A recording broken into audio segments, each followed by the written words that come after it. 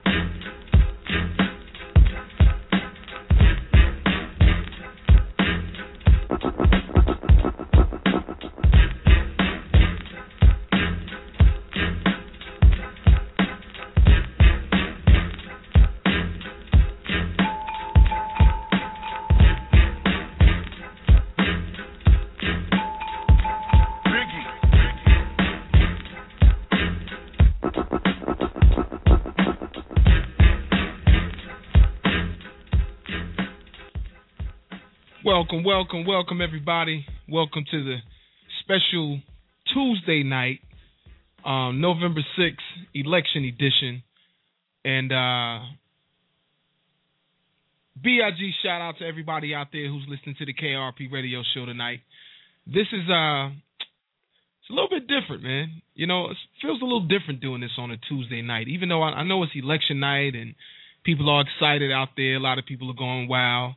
People are really tripping. There's a lot of people out there who are really pitching the fit, as my people in the South say. People are pitching the fit about what's going on, and you know, I've been on Facebook like crazy today and on Twitter, trying my best to balance the two, and it's crazy. You know, it's real though. It's a lot of things going on here. A lot of misinformation, man. I mean, it's the majority of the people out here that are voting, or if you ask me, it seems to be voting on a popularity contest type of ideal. And let's just face it, man. Let's just keep it 100. I mean, you know, jumping right into the show, President Obama is probably the most. I can't even say probably. He's the Michael Jordan of politics. You know what I mean? If I could give President Obama any credit for anything that I know he has done, he has woken up America. He's woken up asleep in America. Now, I don't know if that was an agenda. I don't know what it was, but I definitely can tell you that he's woken up asleep in America. There are all sorts of type of people. I mean, all sorts of people that are voting right now. All sorts of different folks who are out there voting right now. People that you would never, ever imagine would cast a ballot are voting. And also came to vote in 2008. Even though, from what I can tell right now, there are definitely less people voting than who voted in 2008. And that seems to be a problem. But, if I could give the president any credit for anything that he has done, I would say that, he gets credit for waking up America, because let me tell you, let me just paint a picture, just a small picture of what it was like before 2008. It was a lot of people on both sides of the aisle, and the aisle being Democrat and Republican. There was a lot of people on both sides of the aisle that were mad at President Obama. I'm sorry, President Bush. Republicans were pissed off at him for spending. Democrats were pissed off at him for not spending enough somehow.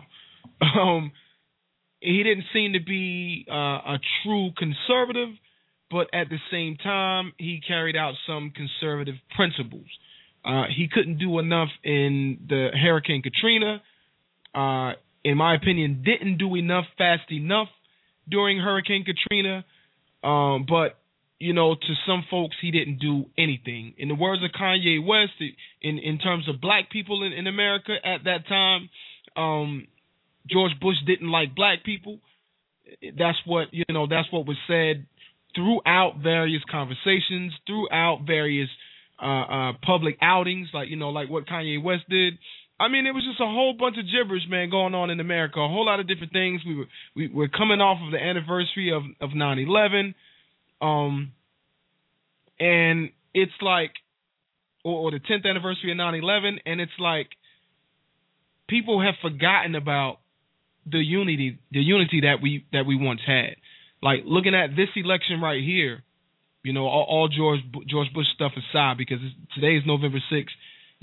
By tomorrow or the day after, we will have another president, whether we like it or not, or at least by the end of the week, we will have a new president, whether you like it or not. So, I mean, this is reality right now. Despite what you saw or what you believed during George Bush's presidency, the reality now is that President Obama and Governor Mitt Romney are head-to-head, neck and neck, with a slight edge to President Obama from the statistics that I'm looking at.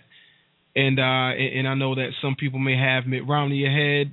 I don't know. We'll get down to the statistics here in a second. I haven't been following them very close myself. Frankly, at the end of the day, I think America was at a point, or I think we're at a point in America where all we have is President Obama and Mitt Romney. And the truth be told, outside of just popularity, neither one of those gentlemen are who we all really want. Neither one of those guys are who we feel that best represents majority of America. The truth of the matter is we can never get a clear perception of either one of these gentlemen for how they stand, for which they stand. They both flip-flop, if you want to say flip-flop. That's been a very popular term, but, they both been flip-floppers on different things. I personally know some people in Mitt Romney's campaign staff. And, I hear a lot of people saying that he flip-flopped, but the truth of the matter is they didn't want to give out anything that they could be attacked on. They didn't want to give out anything about their plan. I even said to someone in Mitt Romney's campaign staff, I said, you know what? Mitt Romney don't even have a plan. This is me. This is what I'm saying. I'm like, Mitt Romney doesn't even have a plan. How are we supposed to take this man serious and he doesn't even have a plan? He keeps talking about a plan, but he doesn't have a plan. And they would respond to me, very subtle, but they would always say, well, we're working on something. We're working on something. And when we get close to the last days of the debates, we'll release, what Governor Romney's plans are. And, I'm nobody, I'm nobody special. I just know a few people, and a few people know me. But so, I wasn't expecting them to reveal anything that they didn't reveal to the public to me, as if I was someone special, as if I deserved that honor of knowing, what their inside plans were. But I don't know. I mean, looking at America right now, this is all we got. We got President Obama, who spends more than any president ever. And we have a Mitt Romney who is not, and I repeat, who is not intact and not in tuned with what I believe is middle America. I won't even say middle class, because I don't even think the middle class exists anymore. I think the middle class once existed, but the middle class doesn't even exist anymore. Now what we have is working class, loving, caring Americans, and there's nothing wrong with that. I think people that use the term middle class, for the most part, the people that use the term middle class are people who are trying to prove a point somehow. They're going to use that to prove some kind of point, saying that, yeah, he represents the middle class, he does this for the middle class. Listen, if anybody truly represented middle America, we wouldn't be in the shape that we're in. You know what I'm saying? If people really kept it funky and really went to middle America, I'm talking about the people who are out here working in these jobs, the people who are waiting their ass in the cold lines so they can vote. If we really kept it funky, and if they were really managing middle America, we would not be in the situations that we're in. Because people in middle America, you can have a conversation with. Now, we got a bunch of numbskulls out here who think they know what's going on. And then we got a lot of people out here who knows what's going on, but they won't perpetuate the real truth. So you got to tune into a show like the KIRP Radio Show, the KIRP Radio Show, so you can get the truth. And, you know, the guests that I have on the show, they always bring it funky. They always keep it real, whether you like it or not. And that's me on social media. You know, I'll keep it real whether you like it or not. I'm not going to hide behind some kind of door. You know, people ask me tonight and all through the day, P, you vote for Mitt Romney? Hell yeah, I voted for Mitt Romney. Did I want to vote for him? No. I didn't want to vote for Mitt Romney, but I had to. That's the choices I was dealt with. Those are the cards that I had to play with. Anyway, let me add one of my co-hosts on for the night, man. You guys know who she is. Most of you guys are probably tuned in to listen to her anyway. I will almost go out on a limb and say that my sister, my sis, is probably single-handedly, I'll say maybe with a couple more guests, but for the most part, I think she's the reason that we have over 6 million listeners right now, solely. So I'm going to bring on the celebrity, Sonny Johnson, to the show, and it's been a while since she's been on here, but she's been busy like I don't know what. But I know a lot of you guys listening out there. So, Sonny, what's up? What's up, bro? How you doing tonight? You know, I'm doing good, even though like I haven't talked to you in forever, and you don't call me, and I know you don't love me that much no more. You are a hard-working man, and you got the wife and the kids and the radio show, you know. We'll get in touch when the time calls for it, always. Yeah, I ain't tripping, man. I know what it is. It's all love, too. It's real love. Like I said to some people tonight, it's real love. No. Not that That's fake. We ain't got to talk in a couple months, and we'll still feel like we're right at home. So that's what it is. Well, that's how it's supposed to be. So how you been? So right now I'm kind of nerve-wracked, but I ain't going to even lie, I'm kind of nerve-wracked. But you was talking middle class, and I wanted to jump on that for a second because it's something that that most Americans aren't paying attention to. Please. When you hear Obama, you say, I look out for the middle class. I look out for the middle class. What does he immediately say after he says, I'm looking out for the middle class? Immediately after he says that, he says, teachers, firemen, construction workers. He starts naming certain professions every single time. Every single profession he names is heavily unionized. The Democratic Party has created a new label, like what they do with every other word. They have taken middle class to mean government worker. Wow. So instead of saying we are looking out for government workers, which if you listen to them, that's what they start naming. They start naming all of these government workers. These are the people that we're looking out for. Auto bailout. These are the people that we're looking out for. All unionized. They are creating a new middle class by a new definition. If you are middle class now, that means you are a government worker. Now, two different points on that. Mm-hmm. What if you are, the first one is, what if you are middle class and you're not a unionized worker? What if you are a secretary that happens to work for a very successful businessman and he pays you $100,000? What if you are a real middle class worker that is not unionized? What the hell has he offered for you?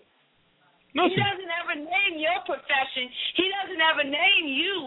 You're going to be the ones that end up paying the fees, the taxes, and the regulation costs that go into all of his wondrous and glorious plans. You will be the middle class that are paying for that. They can take every single dime from the rich, and it will not even cover our deficit. Not our entire budget, but our deficit. Right. They must take from the middle class. You non-unionized workers, you will be the middle class they come after. Check that one. Now, the second point is this. The whole point is, once you make this class that the middle class is government workers, and you hear them constantly say, we want more government workers. Government can do this. Government can do this. What they're doing is creating a permanent middle class. Now, what America is supposed to be is that no one is stationed to be in one point for all of their life. It doesn't matter where you're born. Your point can change. What they're doing is saying, no, here is your ceiling. This is your middle class ceiling. And the minute you pass this ceiling, you become a villain. No upward mobility. The idea is not about bringing more people from the bottom up. It is about bringing more people from the top down. And all you're going to get is more poor people. And that's why when you see that little sign that be on Facebook, I just like to click it every time. Obama so loved the poor that he created millions or more. Whew. That's a whole new outlook, Sonny. I mean, man, I would love to expand on that because, for one, it's truth. It's like a takeover of the union. Well, okay, at least in North Carolina. Okay, I know a little bit about the rest of the nation. You got Wisconsin. You definitely got the East Coast. California is ridiculous. It's like a takeover of the unions, and that unionized money and that unionized mob, I call them a mob because that's what they are now, they take that same money that the unions have and that they get, and who do they give it to, Sonny? Like, who do they give that money to? They give it right to the politicians to put them back in place. So the same politicians that they're donating this money to are the ones who are negotiating their contracts. Oh, my God. Okay? So you pay them to put them into office, and then they negotiate your contracts. This is why so many states are facing bankruptcy. And if you look at the states that are facing bankruptcy, they are the states that are these heavily unionized, liberalized states. Absolutely. Illinois, California, New York, every single one of them. Look what they did to Detroit.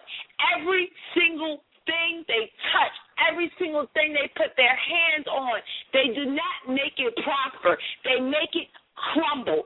We have proof in our own country about the effects that they have.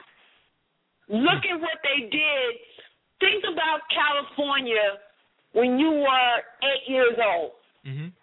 You remember when you would think about Hollywood when you were 8 years old, and it was so big and majestic, and you wanted like, and you don't have that feeling anymore because everybody is fleeing California. They are running from California because of the taxes, because of the financial situation, because of what liberalized policies have done to California. People are running from there.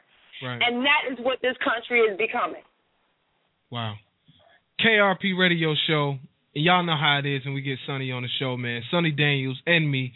We crunk, man, because it's election night, November 6th, and I know they're saying, Sonny, I know they're saying it's too close to call, but I mean, you know, like I know, it's not looking real good right now for Governor Romney.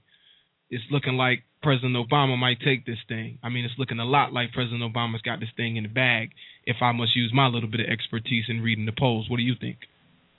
I'm sitting there looking at it, too, that Romney has to run a stretch to even, I mean, he has to run a stretch, but... He got to run to Boston. Let's call it what it is. Yeah, I mean, you know what I'm saying? Yeah.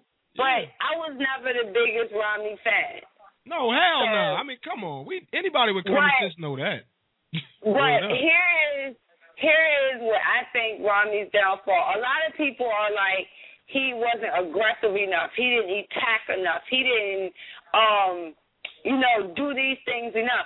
I don't think that that's it. I believe every single person has a personality. I am an individualist. I think you are an individual that God created perfectly and perfect. And that's for every single person on the face of this earth. You are perfectly imperfect by God's creation, and you should love yourself for it. That's right. And what Romney is he's not that aggressive man. He's not that cool guy. He's none of that. He is, I see a problem, I fix a problem, that's what I do. But the other side of him, as far as what he did with his faith, as far as what he did with his inheritance, as far as what he did with his church work, with his missionary work, he didn't want to talk about any of that.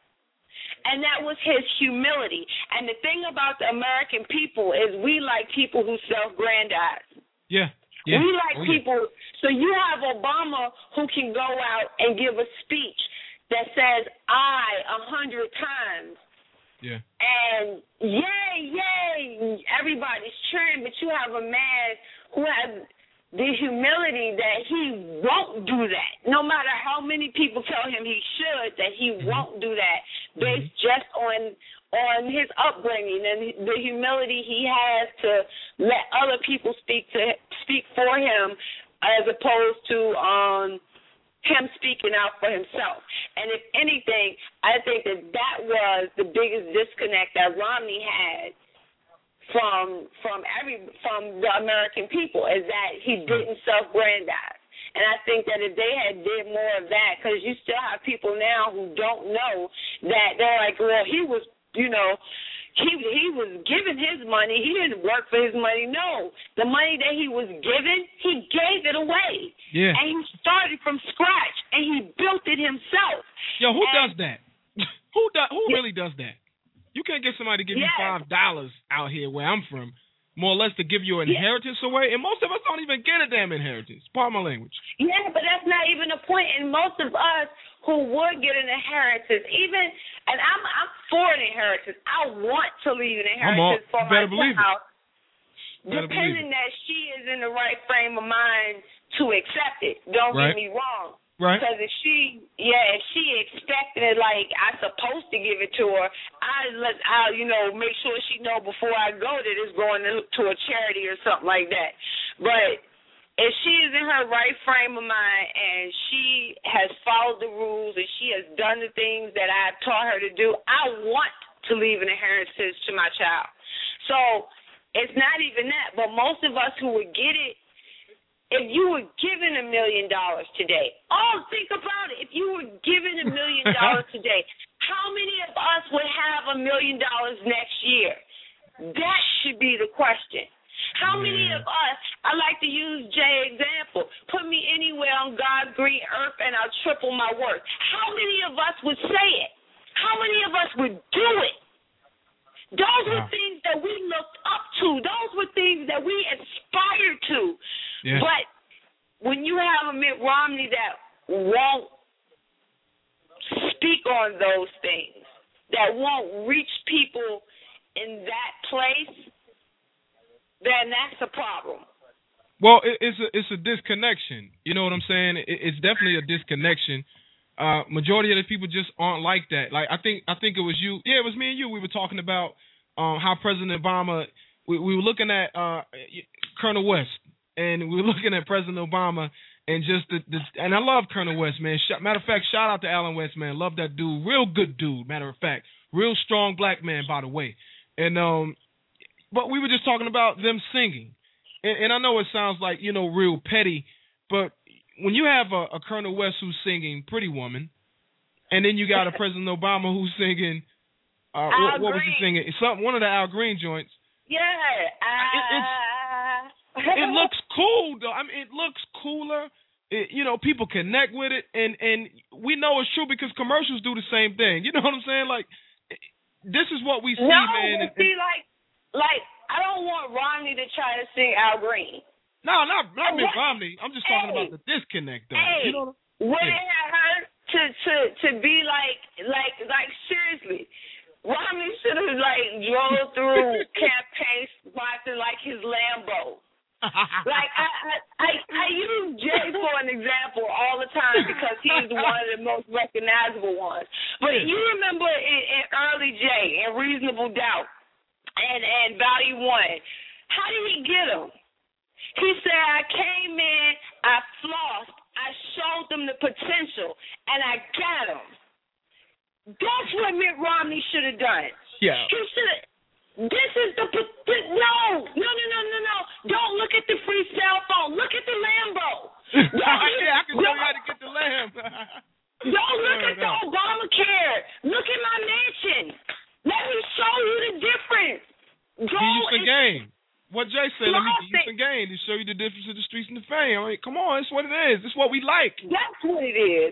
That's capitalism. I can guarantee you if you can sell America capitalism, but you cannot sell them bullshit. And that's the point. They want to sugarcoat it. They want to target it to women. They want to target it to minorities. Nobody wants to be broke. Women, okay, lady parts and lady smarts. Here it goes. So you had a Michelle Malkin thing. The Obama administration wants to make this election about the lady parts. Vote with your vagina. Vote on women's rights. Okay. So Michelle Malkin came out and said, don't vote with your lady parts. Vote with your lady smarts. That was smart. Yeah, but how about this? As a female, tell me what your lady parts like. Do your lady parts like the guy with the EBT card or the black card? Do your lady parts like the dude that lives in Section 8 housing with his mama or the one that owns his own property? Do your lady parts like the dude that's delivering pizzas or the one that's the CEO of the company? So maybe you're not looking at the best thing for your lady parts when you sitting up there thinking that the only thing that matters is what you can get from somebody else to take care of them. Because here's the simple fact of the matter. Birth control is $12 a month. Dude, if you cannot afford $12 a month to put me on birth control, why am I messing with you? That should be the question. That's serious. Welcome to the show, Kevin Daniels. How you doing, my brother? This dude at campaign party can't hear nothing. We're gonna squeeze him off for a second. We also gonna welcome to the show Thomas. What's up, baby? Mr. Smith. Okay, maybe we lost both of them, Sonny. I don't know what the deal's going on. Welcome to the KRP Radio Show, baby. 619-638-8559.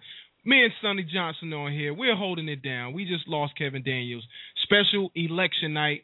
And we're just talking about different things, man. You guys are welcome to call up, voice your opinion. We got a call from somebody out of the 405. We're going to the 405, calling you on the air with Pudgy and Sonny Johnson. What's up? Good evening, Pudgy. Good evening, Sonny. How y'all doing? Beautiful, beautiful. Yeah, I've been listening to this, and wow, there's a lot of strong comments made, about something. Y'all been touching on a few things, One thing I got to get with Sonny about Pudgy, I don't even know if you know this about me, man, but I'm not for birth control. She just hit that birth control thing, man. If we're really students of the Bible, I believe, the Lord tells us that we're supposed to be fruitful and multiply, man. Right. You know what I'm saying? We're supposed to be bringing up righteous seeds.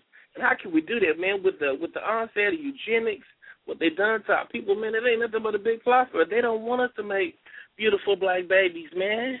That's the whole part of that's the systematic plan. So why would you want to go directly against God? Hold on, Sonny. Why would you want to go directly? I completely, and I can agree with you, but I will put it to you like this, and I'll stand on God, and I'll fight that fight with you. But a whole bunch of people are not in that fight with us, and the way our laws are set up, we are not ruled by religion. And even though as individual voters, religion should guide our vote, our actual government structure is not built up on religion, and that was done for a purpose, so that even if there are people... to have them, the original drafters of the Constitution said that it was actually brought up off from the Bible itself. From a moral understanding. And actually, the way it was drafted, from all these amendments that have taken place, it was actually closer to it than what it is to what we have nowadays, actually. But that's like ignoring the fact of why they came here. With me, even in my wrong, there is no buts with God to me. There is no buts. I cannot say that it's just what it is. Either it is or it ain't. And I'm not with it. I have a daughter. You know what I mean? As an individual. No. Right. As an individual, that's every single right. But if you have another American citizen standing beside you who is an atheist and doesn't think like you do, then y'all have to argue and fight over the laws. That is the system that we live in. So like I said, I'll fight with you, but I'm not going to take away their argument to say that they had a right to argue. Everyone has the right to argue, and that's the point that I'm making. You're going to have that argument no matter what you as an individual believe or I as an individual believe. Other individuals are going to have this argument. So we have to be able to respond to that argument. Let me change the tune for a second. Let me ask y'all this right here. Why in America right now, why does Americans believe that the government can, and I'm not trying to get on this rich-poor thing, man. I ain't even trying to go there. All right, I'm not trying to go there tonight. All I'm asking is, why don't people actually see that the government cannot provide us with jobs? Like, why do people have stood me down that the government can provide us with jobs. A business owner told me today, this man makes almost $1 million a year. I won't put his name out there or anything like that. For a good friend of mine, he says that he believes Obama can supply jobs through the meaningless of the government, or he can use the government to provide jobs because he's seen construction go on from coast to coast. So, is that true? And if it's true, how does that happen? Sonny, I'm gonna let you go. How does the government provide jobs, basically? Jobs that will fulfill America. That's my ultimate question. That's what everybody's talking about. This is what people are complaining about. People are hurt. Folks don't have jobs. I hear a lot of talk about there are jobs out there from so many different people and so many different groups. I see the jobs reports talking about percentages and this, that, and the third. But every time I go to the unemployment office, or every time I'm around people at the unemployment office, every time I get applications in, I'm seeing disparities from when the last time folks have worked. I'm seeing 3 years, 2 years, 4 years. For one thing, people, not just black people, just people, period, are disenfranchised. They don't have the education to actually fill those slots of the jobs that are available most of the time, you know? Right now, they're talking about energy. They're going to need, I don't know how many tens of thousands of welders for the solar projects they have in place right now. They're not training the children. I'm a firm believer in VOTEC. I believe that no child should actually leave high school without some type of trade. Mm-hmm. And even here in Oklahoma, I saw that through what they did in the schools here in the last 30 years. The high school that I attended, which my uncles went to, before you left that high school, you had not one, but you had 2 trades that paid very well.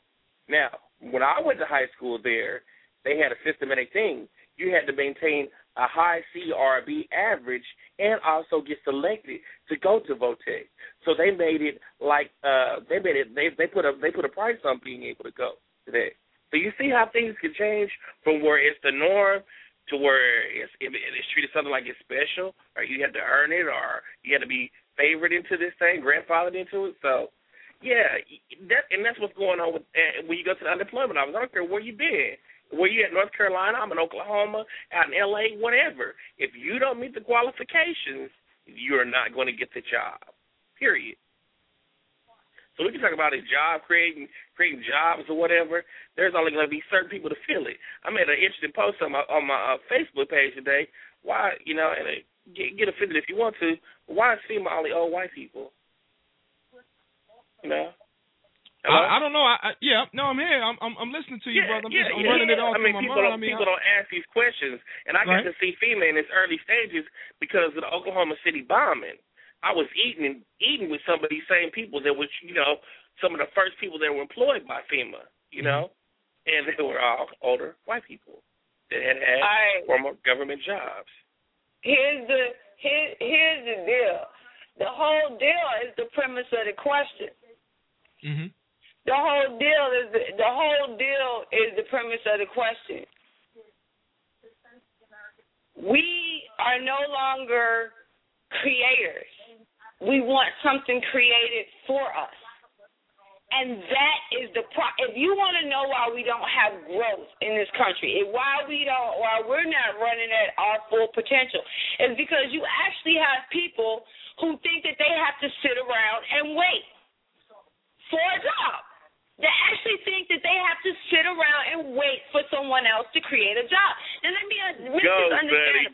If you're not lucky enough to get one of the lifetime jobs, government jobs, those ones you get in and you can't be fired from, if you're not lucky enough to get one of those jobs, then the other jobs you get are the construction jobs, the temporary jobs. These are all temporary jobs. So if they say, okay, well, we're going to go and fix this road, that means you're going to be working for 4 months. Right. And yes, okay, I'm happy that you're working for 4 months, and for 4 months you can feed your family. But do you realize that after that, what are you going to do? What is the next thing that you're going to do once the road is fixed?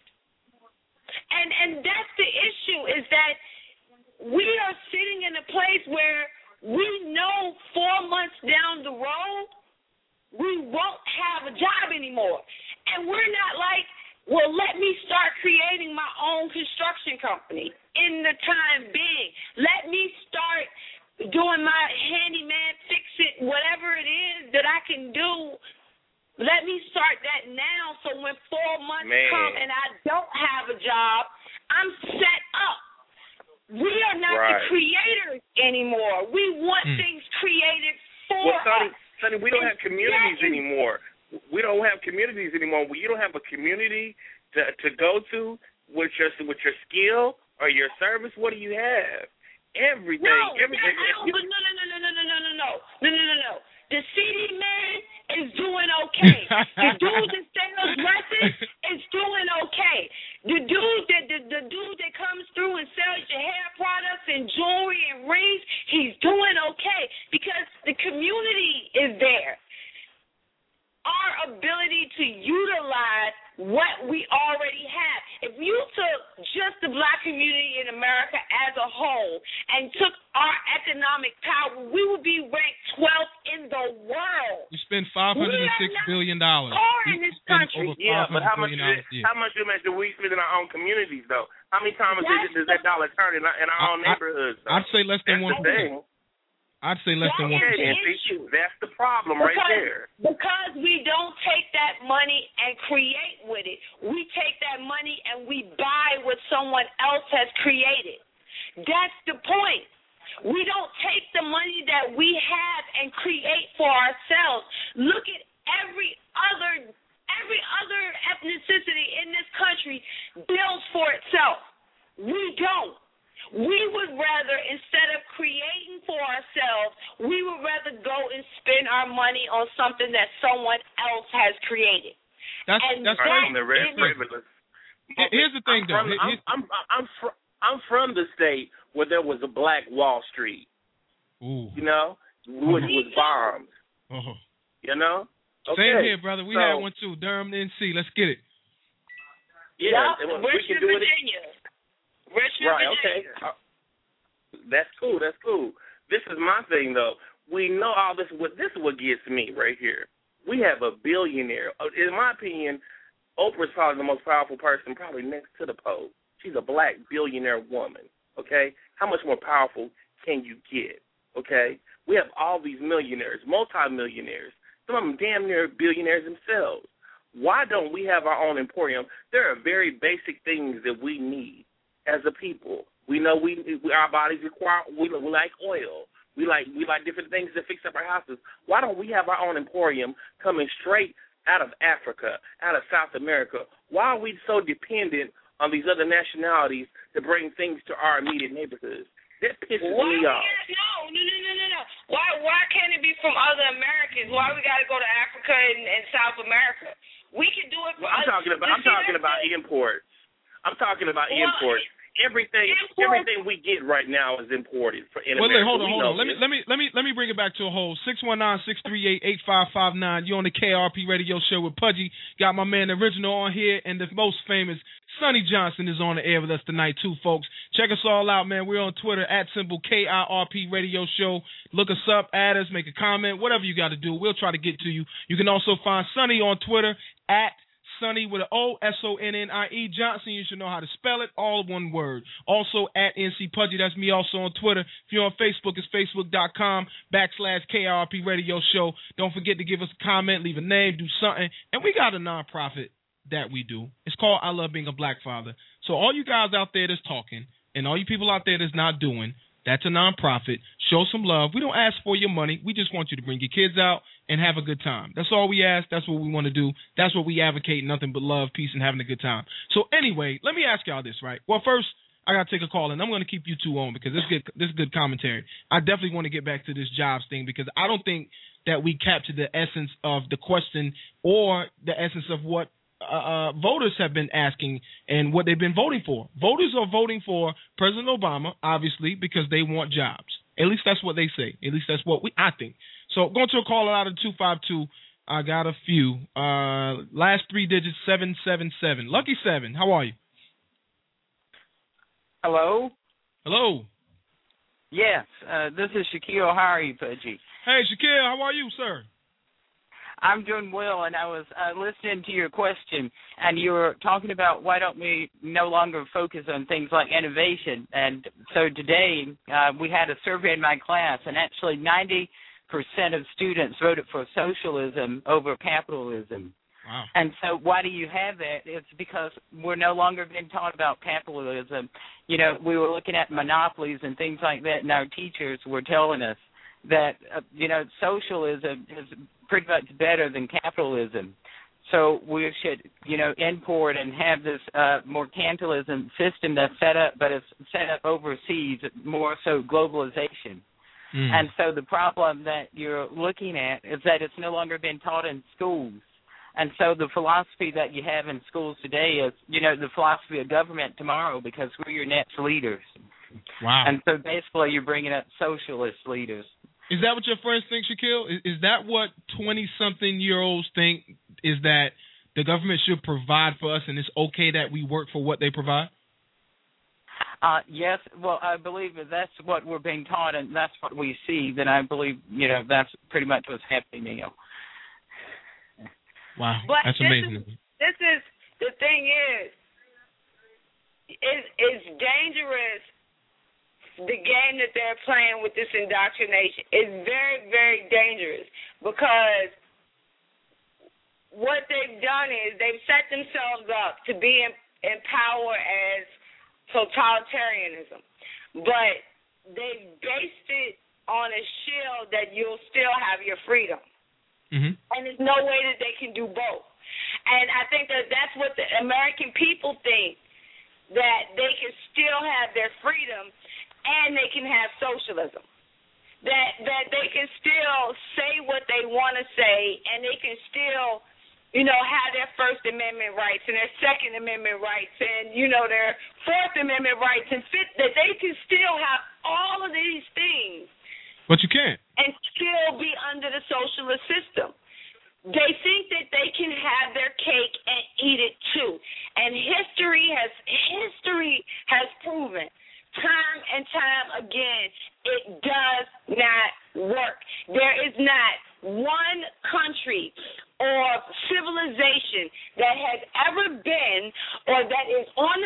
this earth right now where that system has worked. More often than not, it leads to, let's just say, a society cleansing where millions of people die. That's what it leads to if you look at history. That's what we're as on the end of right now, right here in America right now anyway. Red Dawn is coming to America. You have too many U.S. citizens they're not going to give up the weapons. They're just not. Part of the country where I live at, it's not happening. You know, it's just not happening like that. And that's why you have the states. You can tell which states have their gun rights, and then you have which states don't. And then look at those states and see how they represent in color, whether they're red or blue. Because it correlates. That's another issue, though. People who understand that it is about freedom. It's like living in your mother's house versus having your own apartment. If you're in your mother's house, you have to live by your mother's rules. So, your food is free. She washes your clothes. But you got to be in by 10. You can't have friends over. You know what I'm saying? She has rules, and you have to live by her rules. Whether you like it or not. But when you move out and you on your own, it's hard. You have responsibilities. You have to pay your own bills. You have to make sure that you can eat. But the flip side is you do what you want. You come where you want. You make your rules and decide what your life is. And that's the difference. Many of us are choosing to live in our mama's basement instead of taking the risk of going and living by ourselves. Woo. Yes. Yeah, very good analogy. I like that. Some love on that. I mean, okay, listen. I got to play devil's advocate because I don't have anybody else on here to do it, and this is hard for me because y'all know where I stand. There are voters out here that are going, or I'm sure listeners out here that just won't call in, but they're saying right now, she's crazy, he's crazy, Pudgy's crazy. That's not going to happen. They're not going to enslave us. That's what people are saying right now. They're not trying to enslave us. They're really saying all that the president or Mitt Romney or any government official, people are really saying that what they're trying to do is take care of us. This is what people are saying.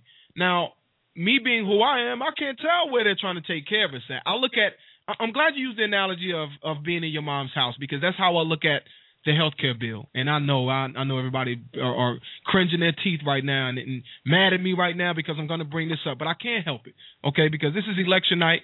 It's looking like President Obama's got this in the bag as far as I can tell. I'll read the poll results off here later. I'm getting updates by the minute. President just took Pennsylvania. Well, I guess he took that at 8 o'clock. But anyway, listen, healthcare bill. For the way that I understand the healthcare bill, it's basically going to be no choice. You have to take health care. You have to. You got no choice in the matter whatsoever. If you're an employer, you have to offer health care. If you're an employee, you have to accept health care.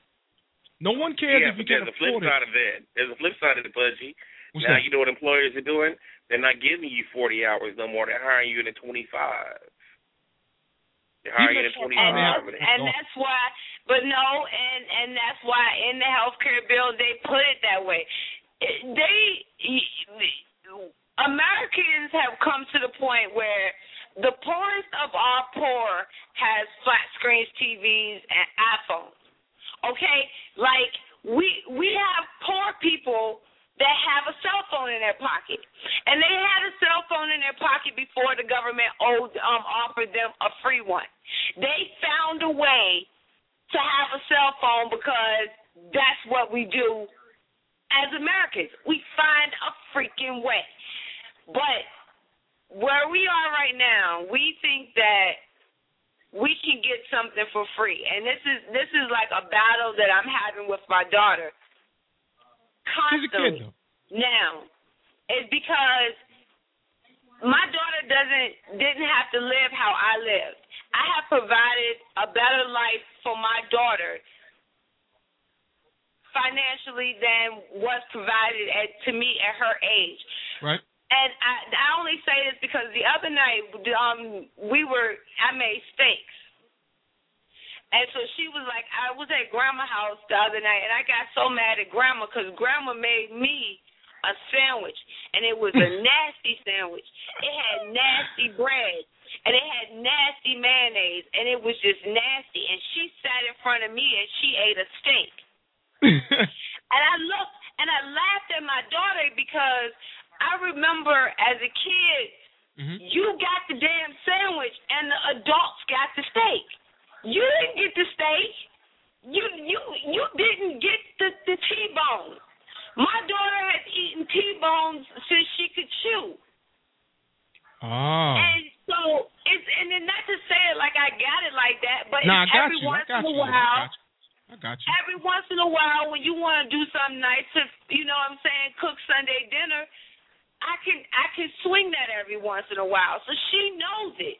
So she looking at that steak and she mad because she like, I should be able to have that steak. And I had to slap her in the reality that like, you don't realize how good you have it.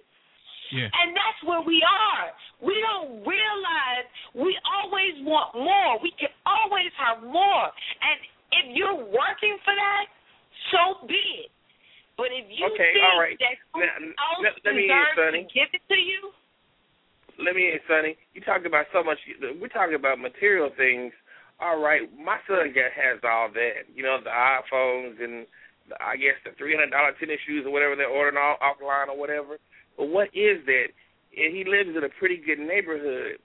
But I observe what's going on with these young boys, these young black boys, and I'm in a lot of places, okay, in the country. And it's the same thing. They stress the hell out. They basically got PTSD. So if you have all these material things, but you're dealing in an urban environment that's stressing you out, what is your quality of life? What type of quality of life do you really have? Are they stressed out because they can't keep up? Is that what you're saying? They're stressed out because they're forced to keep up with it? They're stressed out because they're trying to keep up with the Joneses right now. You know, if you don't have a Hollister shirt and the new Nike that Jordan put out, last week, the girls don't look at you the same. The girls don't look at you the same. Your kids don't look at you the same. And you are completely right. But you know what? That's why I love men. That's why I love Kevin. That's why I love P. I love men. I love men who realize that the quality of their manness is making sure their woman is smiling, their kids are happy, and they go out in the world and they create for themselves, and they look at themselves in the mirror and they see achievement, and they don't mark it on their cars or their clothes or their devices. Men, true, real men, mark it on being providers, of being stability, of being the head of their household. Now, I know you'll have the women coming, no, I do this and I do that. Okay, you find you a single mother, do you wonder why? Because it comes to a point of freaking humility. Who do you want?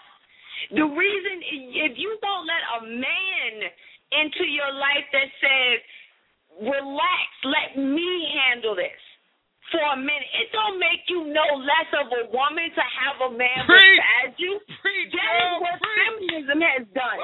It has killed them. I want my man so freaking strong beside me, and then I want to get on stage and I want to make an entire room stand up. It makes him no less of a man, me no less of a woman, and we walk out together as a strong unit. Look at it. If anything about Obama and Michelle, that is the one thing look at it. Yes. Is she any weaker as a woman because her man is strong? Nah. No. Not at all. That's where we're running from. We are running from being happy. Wow. We're running to individualism, Sonny. And I got to use this as an example. Let me finish. Let me make my comment. Eddie Murphy gave us a very good example of that in the early 80s, where he gave the example about his dad throwing his weight around in the house, saying it was his house, and if you didn't like it, you could get out. Mm-hmm. That was like the very beginning was when welfare came into place.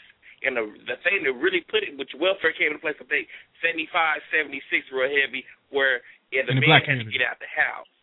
Mm-hmm. Yeah, exactly. So, well, no, if you don't think all of this is shaped by the same people who want. Look, like now, they have laws. Like I was the same way. My dad, you could get the fuck out. And on more than a couple of occasions, I left. You know what I'm saying? On more than a couple of occasions, I freaking left. And I left home for good when I was 16. So I had graduated and everything, but I left home for good when I was 16. So all of that, that it wasn't for me. I realized at a young age that I wasn't going to be living by someone else's rules. And that's the difference. That's what individualism is. And that's why I snapped off when I was like, I'm protective of that word. Because as an individual, I think that the best thing that I could do is explore my talent, find out that thing that I'm good at, which I've done, and look at the success I've gained just because I let myself try it. I didn't set out for this. That's cool. And that's cool. And I'm always a person. I'm always a person finding themselves like that. What I was more or less referring to is individualism so far to where it damages the family, to where you don't have a family structure anymore. And another thing is, what is success if you don't have anybody to share it with? What is success if you living in a $360,000 house with a Pomeranian and popping Percocet? Really, for real. I mean, and that's the level that we. That's the level that a lot of us is on right now. If the family's we got to maintain a family structure. If we're gonna have anything, we got to have a family structure. And I believe it starts with the man respecting. At this point, it's not maintaining; it's rebuilding. And like I said, I think more than anything, it's nothing that. Well, it's not to say that there's nothing, but it's nothing that I'm going to be able to do to help that. I think it's what P is doing with I Love Being a Black Father and what other black men are going to do. Because right now the structure of a man in the image of society is the pimp. Like, it's like you want to get the most girls you can get. You want to have, it ain't even. And I read something the other day, and it really clicked with me, is that a lot of men, the reason that they do, they have so much, they go out and they want to conquer as many women as possible, is because they feel so inferior everywhere else in their life. Intimacy issues. The average brother out here deals with intimacy. They feel inferior. They deal with intimacy issues. You're taught, in a lot of environments, you're taught to go out here and knock down as many women as you can to get as many notches in your belt. We know that that's not healthy for your spirit, for anybody. So, yes, that's what it is. Why else would somebody do that? Until you come into your manhood and really find out what's going on inside of yourself, you got to deal with that. That's why HIV is so prevalent. That's very good right there. That's very good right there. I'm teaching my son, hey, look, you don't have to be that guy. You don't have to be that guy out here. You know what I'm saying? Going around here, don't worry about what your buddies think. You know what I mean? Yeah. You be your. And I also teach myself. I have very different beliefs and values, but at the same time, I let my shorty be himself. I let him. Don't worry about being. You stay in your lane. I'm original. You be you. 619-638-8559. Pardon me, sirs. So 11 o'clock on the hour, man, I got to go to commercial with you guys on the air. I also want to welcome Kevin Daniels and the Disciple One to the air. We're just going to take like 1 minute to go to this commercial because I got an ultimate question. You know what? This was supposed to be about the election, and it is somewhat. But I really got a serious question because here's something that I'm going to be focused on and that I've always been focused on, which is the community. But something I'm going to be focused on a little bit more next year, and that is being out in the community and building on this momentum that we got from the election. I wonder, my question is, how can we build off this energy? I'm going to tell you how. When we come back, I'm going to tell you how. Yeah, we got to go to commercial, so we'll be right back. Welcome to the show, The Disciple One, and my man Kevin Daniels 5. Check him out on Twitter at Kevin Daniels 5, president of the Frederick Douglass Foundation. Baby, we do a BIG. Also got to give a shout out to my people out there at Duke University, North Carolina Chapel Hill, all my HBCUs, North Carolina A&T. Shout out to my brother Rashad Woods, my partner, vice president of the Loving Father Society, and I love being a black father, always doing the BIG, and a proud owner of the company called A Travel Beyond, which he co-owns with his wife, Contessa Woods, and they do big things. As a matter of fact, in just a couple of weeks, we're going to where? Bahamas. We're going to the Bahamas. While y'all cold, we're going to be in the Bahamas, and we're going to be rocking. But anyway, shout out to A Travel Beyond. We do a BIG. We'll be right back after this one commercial. Shout out to my man, Dan Force. Let's bring it home, baby.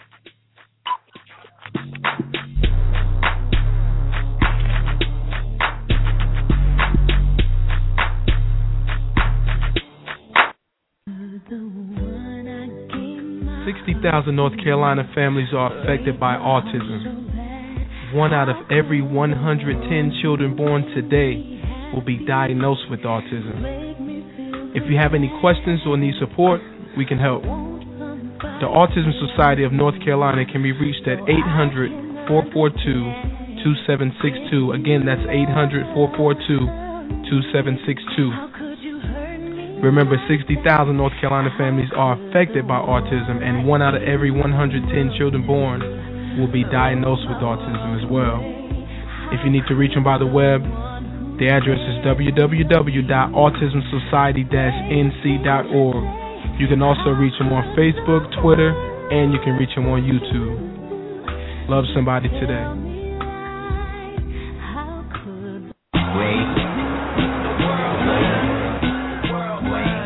Remember this number, 9.8. That's not the time on the shot clock, or the seconds left in the game. It's not the number of times I will light you up. Nah, 9.8 isn't any of that. It's ounces. And that makes this the lightest ever.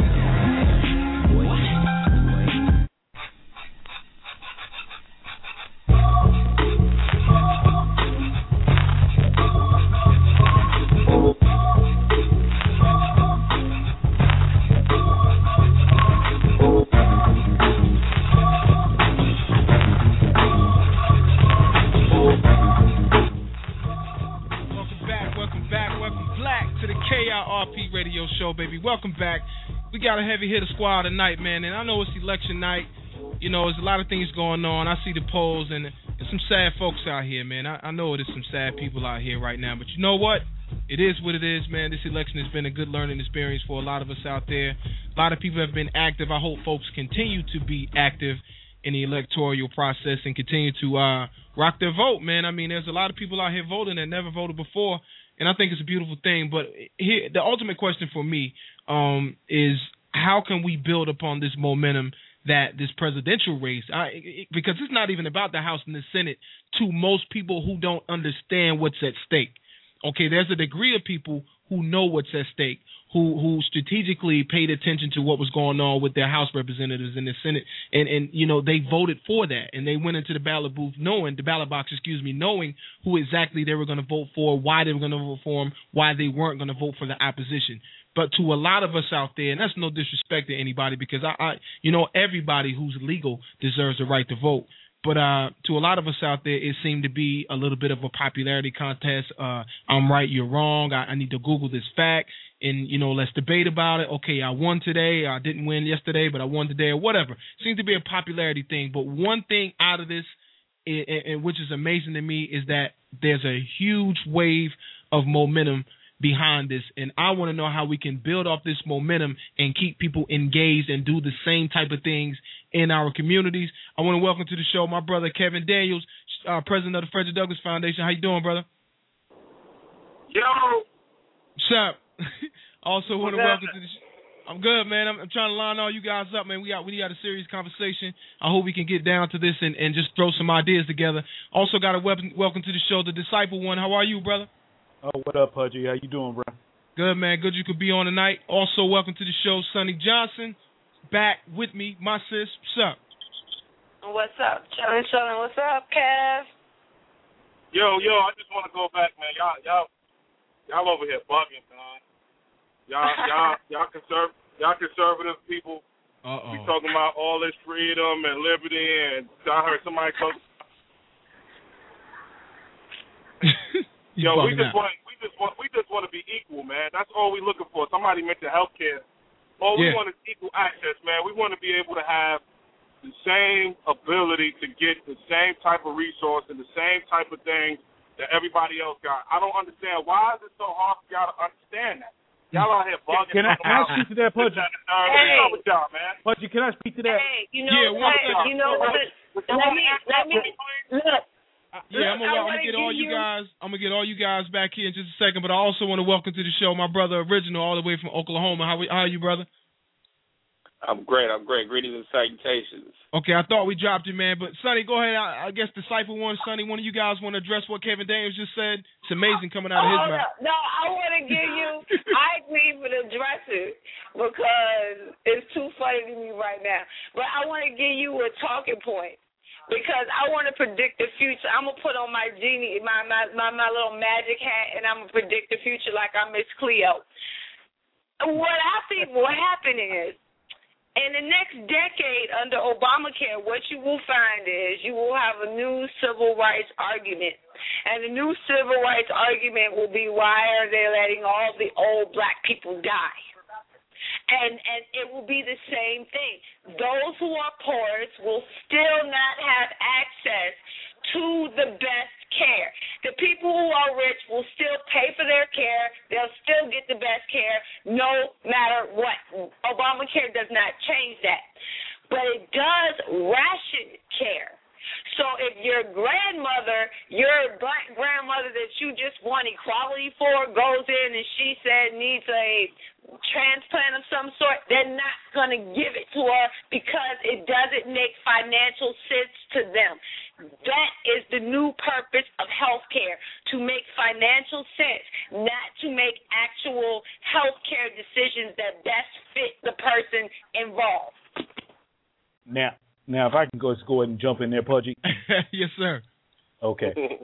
I look at this more from what did our founding fathers prescribe for us? And Obamacare, as it stands, is illegal in the sense that it violates the 10th Amendment. 10th Amendment simply says if it is not in the Constitution, it belongs to the states and ultimately the people. Just like the TSA is by itself, doesn't have to do anything as an entity, violates the Fourth Amendment because it causes us to be, we're supposed to have the right to be secure in our persons, our personal effects, as well as our documents. And that's something that we do not have just with this alone. So what my point is simply this, is that Obamacare is just a long list of the government intruding on the constitutional rights of the American people with their consent. As Edmund Burke said, he said, those that do not learn from history are doomed to repeat it. It's the very thing that Adolf Hitler talked about. It's the very thing that Joseph Stalin talked about. It's the very thing that Mao Zedong talked about. Is that they wanted to have all this equality for everybody else. The problem is that once these people who get the consent of the governed get into power, they go out here and they say, yes, you'll get the equality that we're talking about. We will make you all equally either poor or equally dead. Amen. One or the other. The thing is this. You know why they call it Obamacare? Because Obama cares. Y'all know. All y'all doing is attacking it. Y'all hear no solutions, so y'all have some solutions. No, sir. You have to understand something. My solution is that you would bring it to the states and let the states handle it according to what their needs are. That would be falling in line to the 10th Amendment of the Constitution. It would not supersede the very document that the government is held accountable to. That means all the black folks better move out of the red states then. No, it has nothing to do with that. Oh, no, the black folks need to do. Black folks need to do. States' rights ain't nothing. Y'all talking about the Constitution of states' rights. States' rights ain't nothing but, you know why they put that in? Because of slavery, and they trying to keep us. Y'all know what it is. They're trying to keep the federal government, out of people's business, so they won't help us and take care of us. Y'all talking about all the states' rights, similar to what y'all did by declaring the black man as 2/3 of a person. Let me go ahead and speak to that. Hold it. Let me speak to that. I gotta speak to that. What that simply means, sir, because you are highly been misinformed, that 2/3 clause that most people are highly misinformed of strictly came about from the southern states trying to make black people part of their representation in Congress as a full person. And Abraham Lincoln said, no, you can't do that. They would be counted as 3/5 of a person only as a census count. Get 'em. So wait a minute. Only as a census count, so that you would have the proper representation in Congress. For if they were counted as a first.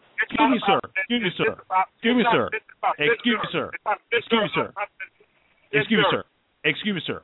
For if they were counted as a full person, then slavery would be completely locked in Congress, and no bill that would be the abolition of slavery would ever move to the floor of the Congress, for it would be instantly killed.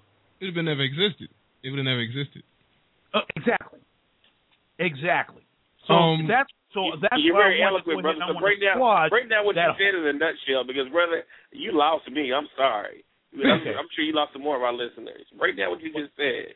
What I'm saying is simply this: when it comes to the 3/5 clause that the gentleman was speaking about, during the time of slavery, the southern states. Can I try? Okay, you want to go ahead and try? I got it if you don't. But go ahead. Y'all knock yourself out. I can put it in plain English for you. The argument was, and it always has been, from the very founding of America, do we need an all-powerful government or can we rule ourselves? And they decided that we could rule ourselves. Now, when the 3/5 clause came in, you had abolitionists, founding fathers, abolitionists who did not believe in slavery. And then you had those in the South who participated in slavery. So you had you got the two groups, and they came and they was having this argument about how to count the slaves. So the people in the South said, we want to count the slaves as full people, even though they do not have voting rights. Correct. So they cannot vote for their representatives, but they can be counted as a full person on how many representatives each state gets. Okay. That's correct. So the people of the North said, okay, you think of your slaves as property, and you want to count your property. Well, if you can count your property, then we can count our property. So we'll count our desks. We'll count our chairs. We'll count our cows. We'll count. And then they were like, no, you can't do that. And how can you count your property if we can't count ours? So it made it. Basically, what you're saying is basically, y'all been saying that y'all been disenfranchising votes since back then. Is that what I'm hearing? Y'all not trying to let us count that's not the whole thing. Y'all disenfranchising back then. Same thing y'all doing right now, disenfranchising, all the voter ID stuff. Yup, I see what y'all trying to do. Y'all know what it is. Y'all can't hide it, man. Why y'all trying to hide it? You're right. I can't hide it because of people like you. I understand that you're just too dumb and incompetent to get an IP. I understand that your pocket is so thin. You didn't even have to vote it. I'm trying to be respectful to you, man. About it, and you disrespect no. See, that's the thing. I'm talking about us liberals are so disrespectful and we emotional, so on and so forth. I did not call you one name. Yeah. Now, did I call you a name? Yeah, you did call him a name. Yeah, you did kind of call him dumb. But brother, don't be so sensitive. You implied it. Brother. Oh my God! Hey, Obama. Oh my God! Come on, man. Won the election. Obama just won the election. Yeah, I was to Obama. I was in the process of muting all your guys' mics. You know what? Obama and all that, you still owe me an apology. Oh, no, I don't. Oh, man. Nah, bro. You don't owe you an apology because I'm going to tell you why. Because you went there before she did. Ooh. Yeah, you went there before she did. I don't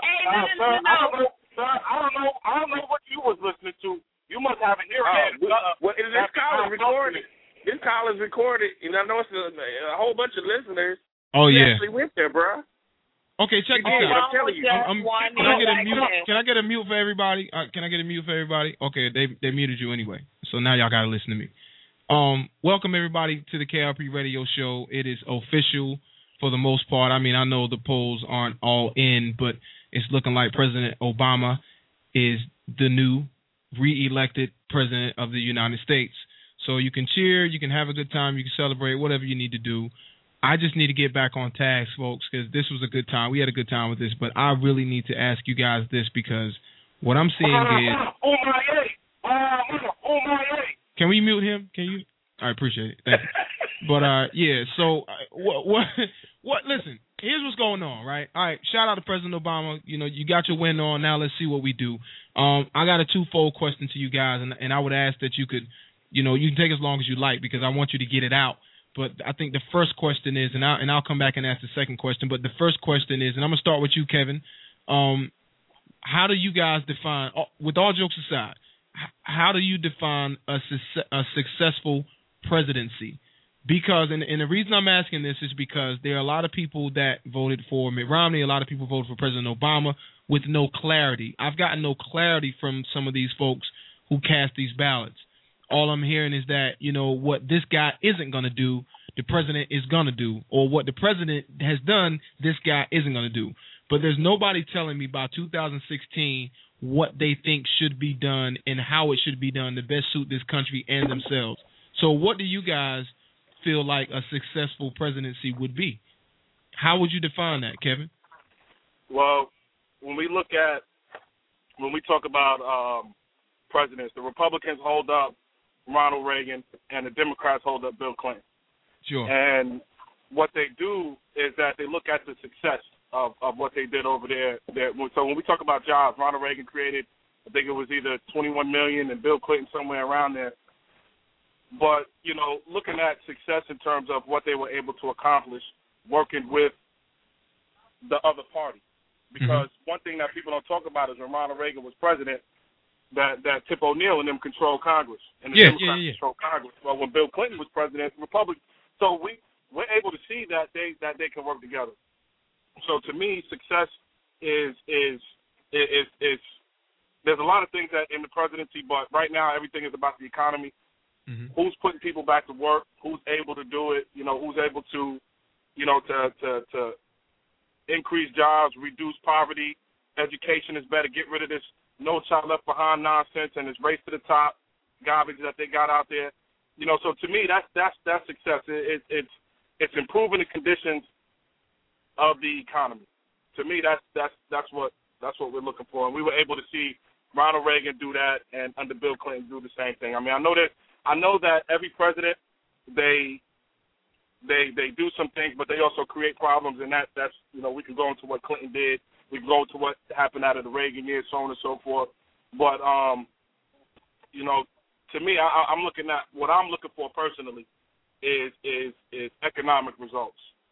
Because I believe that if you have a strong economy, things that you do economic-wise, that it will positively affect the social issues. So when we talk about single-parent rate in the black community, we're talking about abortions in the community. We're talking about the high dropout rate, the high incarceration rate, the high poverty rate. If we can make economic conditions better, some of those things will be reduced. Like with the black community, I'll say this last thing and then I'll shut up. So like the black community, when we look at during Black Wall Street era, prior to the Civil Rights Act being passed, the Civil Rights Act and the Voting Rights Act being passed, 40% of the black community was small business owners, which and then it was about 80% was two-parent households. So what we see is that if the economic conditions are straight, the social conditions will be straight, and vice versa. So to me, that would be what a successful presidency would look like.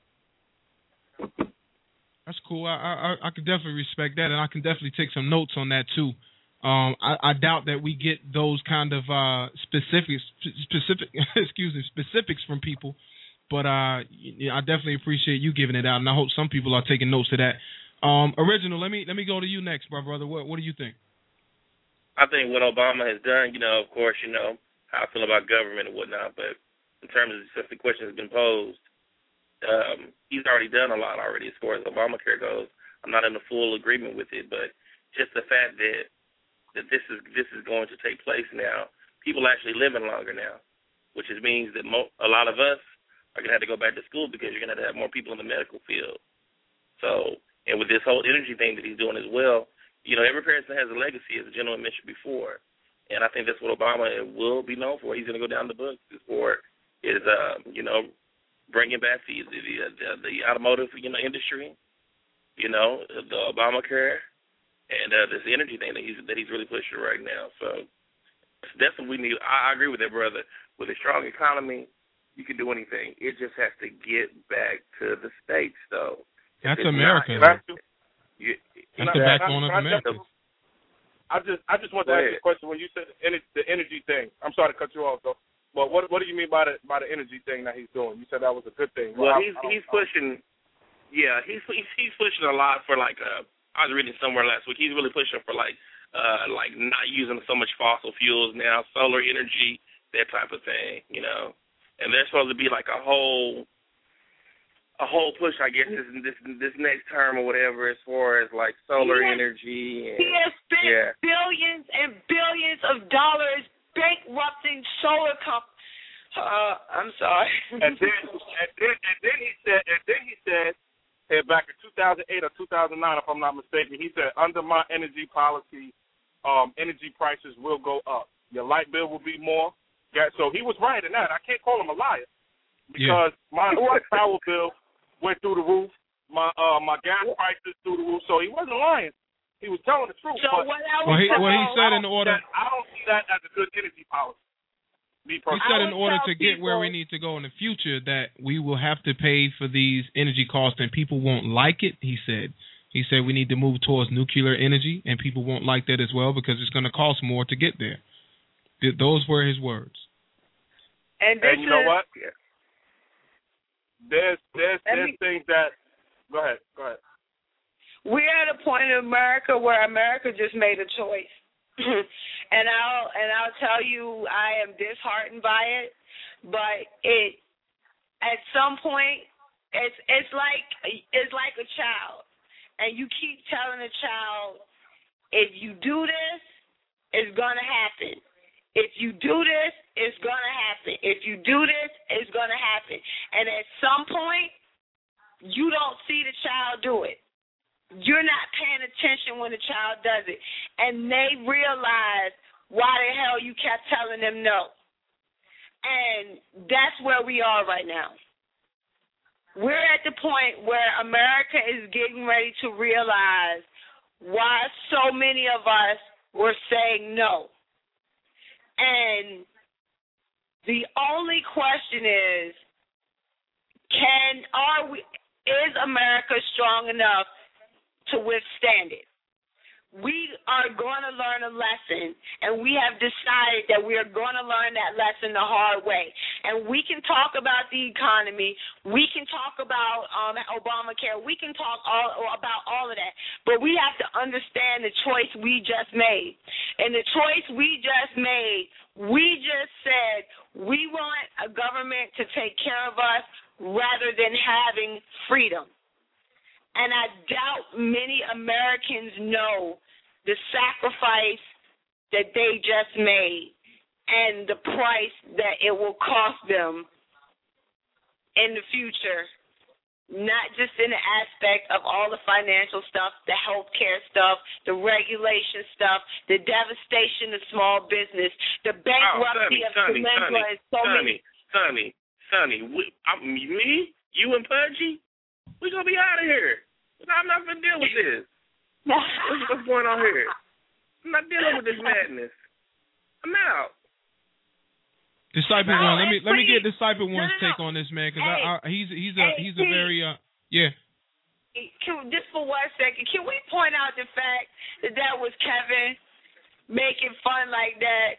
Yeah, Disciple One, that was Kevin Daniels, man, president of the Frederick Douglass Foundation, Black Republicans, by the way. Because I was laughing and acting rather ridiculous, and I will make sure that your listeners know that I knew it was him. So that's why I said the things I did and acted the way I acted. It was particularly because I knew it was him. So I just wanted to point that out because that was kind of hilarious. I got 2 words I want to say. Dual citizenship. Yeah, that's where we're going. You can believe that. That's where we're going. Here's what I think, man. And I'm not even gonna front. Like, America has made us a choice. That's cool. You know what? We've decided, do what you do, and I'm not pissed off about it at all because to be honest, I didn't expect Mitt Romney to win. I personally believe, from a spiritual standpoint, and people can take this for what it's worth or like it or not. I personally believe that we're at the doorsteps of the great prophecy. I think we're at the doorsteps of it. I don't think there's a person, there's a president, and nobody can turn this around. I think it's inevitable. A friend of mine asked me. Since you hitting that point, and this is a strong thing to say, is this Babylon? Absolutely. Well, I'm sorry. Well, then we've been instructed to do what from Babylon? Leave Babylon, right? Leave, yeah. So why are we trying to fix everything in Babylon when we know this place is corrupt? Hey, Pudgy. You did? Yes, sir. This is really good. And being known as the Disciple One, I will go ahead and speak on this from definitely a biblical point of view. Yeah, I was waiting for you to come on this one, my brother. Please do. So, and I agree with everybody what they're saying. But I will go ahead and remember, let's go ahead and put this in a biblical context. In 1 Samuel chapter 8, in verse 5, and this parallels what happened tonight. The Israelites basically told Samuel that they wanted a king to rule over them and not to have the judges rule over them, because in verse 3 that the judges were perverted and taking bribes, etc., etc. So Samuel went to God in verse 6 and basically petitioned him and says, this is what the people want. God said to him in verse 7, you can look this up in 1 Samuel chapter 8 and verse 7, God said that, Samuel, don't worry about it. If they didn't reject you, they rejected me, that I would not rule over them.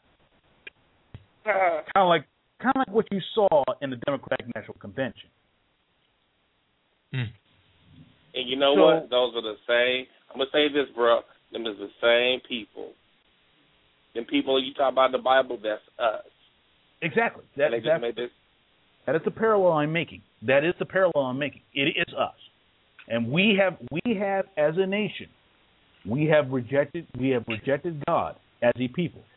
And now I'm in agreement. And now the wrath of God is about ready to fall upon this nation. Now I'm gonna tell you what, Pudgy, everybody's not gonna make it. This race ain't designed for everybody to make it. And like I've been talking to you about this now for a year, over a year. Yeah. You got to make friends for your family. Sonny, you got to make friends for your family. Anybody that's listening, we out of here. This place, do you realize the things that they have in place, the instruments of cruelty they're going to use? Well, we're looking at it. We voted on it. It's called healthcare. That's one of them. No. Man, I'm talking. It gets even more than this. This goes beyond healthcare. I definitely know that. Beyond healthcare. I definitely know that. I definitely know that.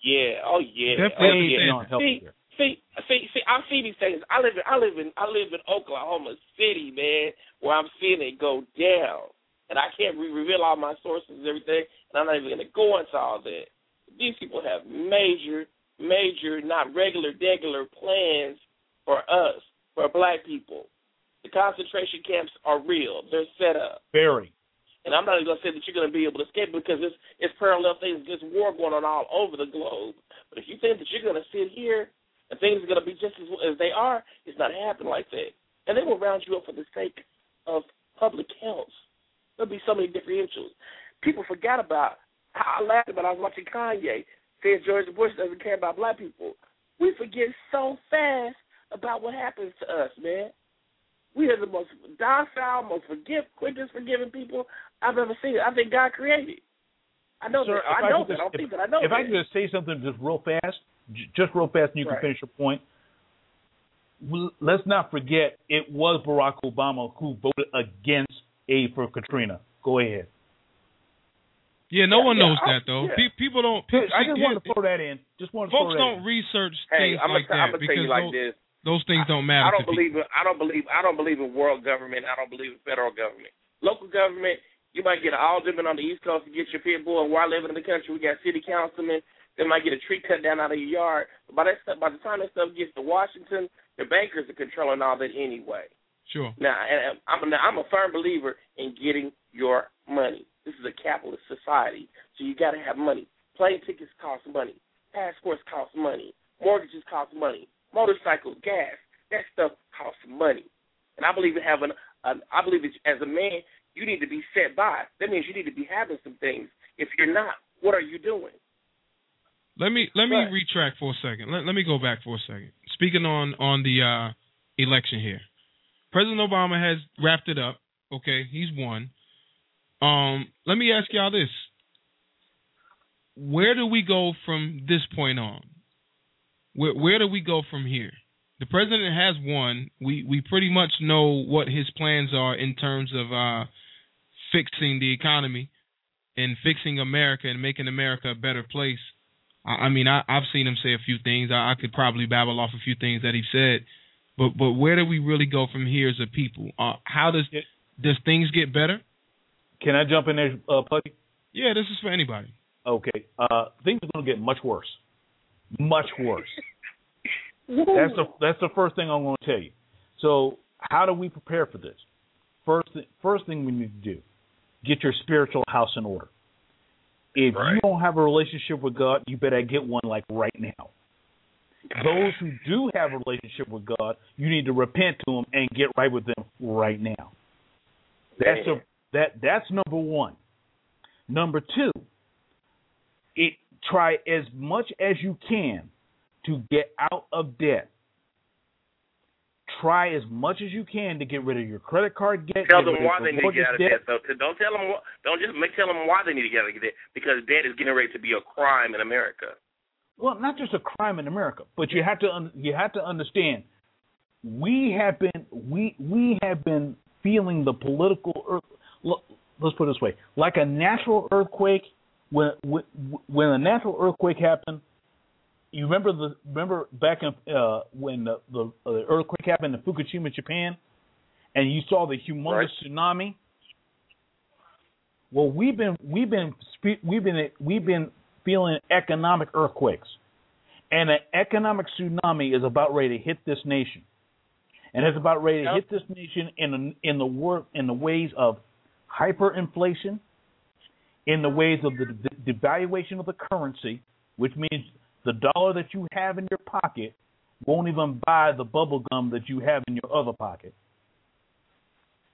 And on top of that, things will start to be confiscated. That goes off into a whole other subject. But the first thing you want to do is get out of debt. For the Bible says that you owe no man nothing but to love him. That's right.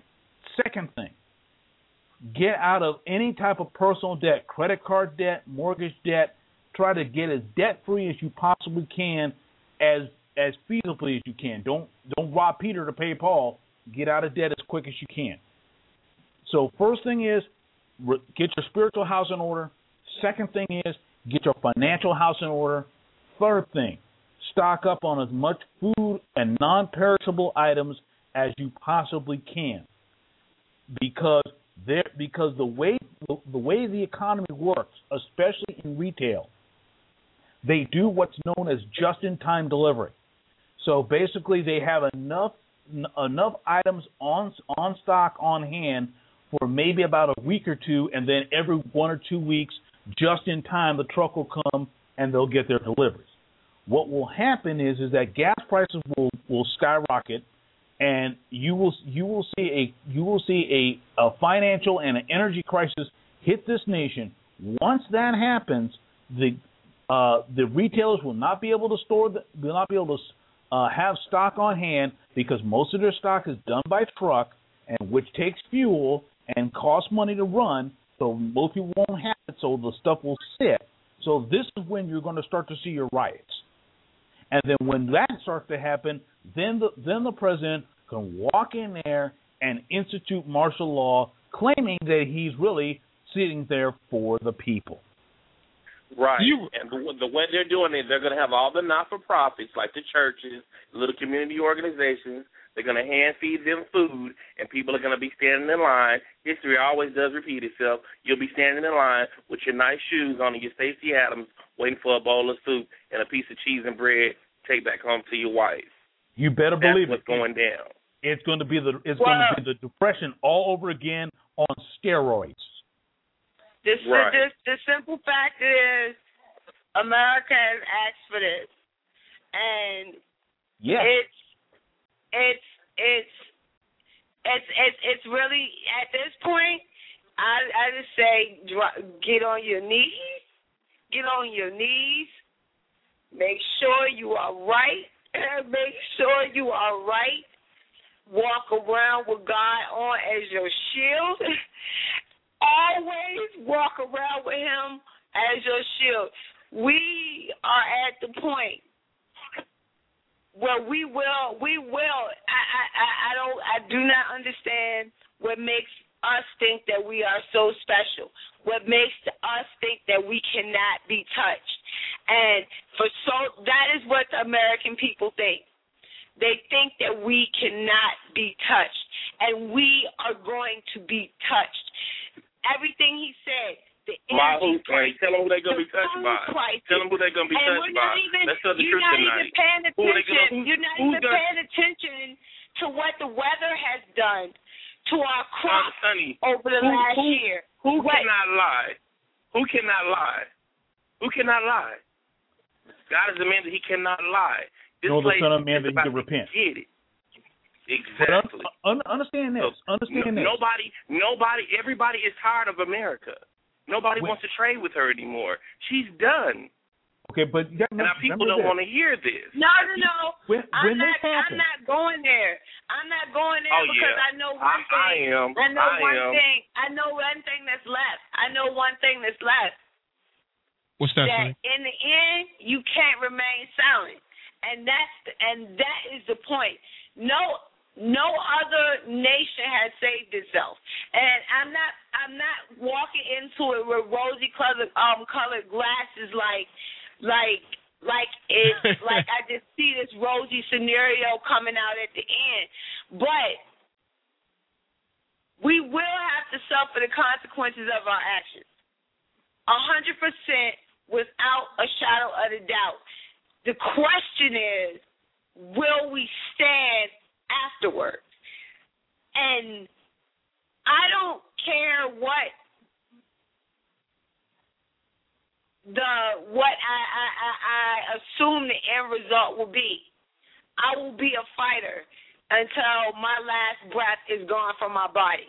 And that's just the simple fact of the matter. And I saw it as one of the guys quoted, the ambassador,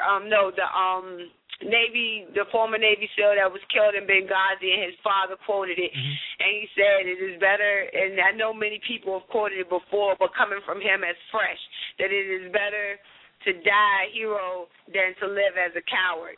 And so regardless of what is coming, and you have to prepare yourself, you have to watch out for your family, but you have to be willing to fight. And like right now, as a fighter myself, I'm processing that tomorrow is the day after. And even though I know that we are going to suffer the consequences, it doesn't mean that I'm not going to stand up and punch the bully in the mouth. So that's what I stand on. You shouldn't have to punch the man in the mouth. You have TMN stand in line to punch the bully in the mouth for you. That's what it's going to take with our people, is for the men to stand up. Now, they got to pull their pants up and stand up, period, point blank. Let me go ahead and just share with you and cite the source of why that does not happen. The reason why that does not happen stands in the pulpit every Sunday morning at 11 o'clock. And I know that. I'm knowing. And the reason why I said that is because the Johnson Amendment is still in place. And they have to go out here and get rid of it. Why? Because Disciple One, you're breaking up on us, brother. I'm only hearing every other word from you. The government works. The government is closed. If you really want to get rid of it, yeah, we can't decipher you, Disciple One. I don't know what's going on, man. Maybe it's the feed or the connection or something like that, but I'm barely getting what you're saying. It's choppy, and I really didn't hear anything you just said. Now, Pudgy, this is Pudgy. Let me say this real quick. Yeah, I hear you great now. Pudgy, this is what we're going to need. You can hear me now. That program that you have, the program that you have, you know, you got to get it on the road, man. You got to get to some cities. You do. Yeah. You ask, what can you do? What can be done? The funding is gonna have to be there.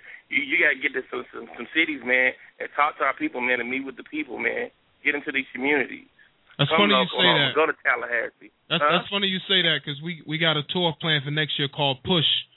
Man, you know, where all different worlds collide together. I mean, we're going from entertainment, in any kind of industry, in the working industry, you name it. We got healthcare professionals who have joined the team. And it's going to basically be a seminar called Push, and we hope to push people in the right direction, giving them inside information on how they can help themselves. You know, we got doctors in this. We got a couple lawyers who's down with the team, and we're just going to get on the panel, and we're going to open our hearts, man, open our mouths, and open our ears, and hope to inspire somebody and push somebody to the edge to doing something right instead of pushing somebody to doing something wrong. So, you know, that's what we got planned for next year, man, trying to get sponsors together and things like that. But we have dates planned. First one will be on Martin Luther King's birthday in Wilson, North Carolina, but I'll get more information out there to that real soon. Wonderful. Yeah. And the same thing is that we have, like I said, we have fighters, and before a lot of us weren't mobilized, and a lot of us are just learning.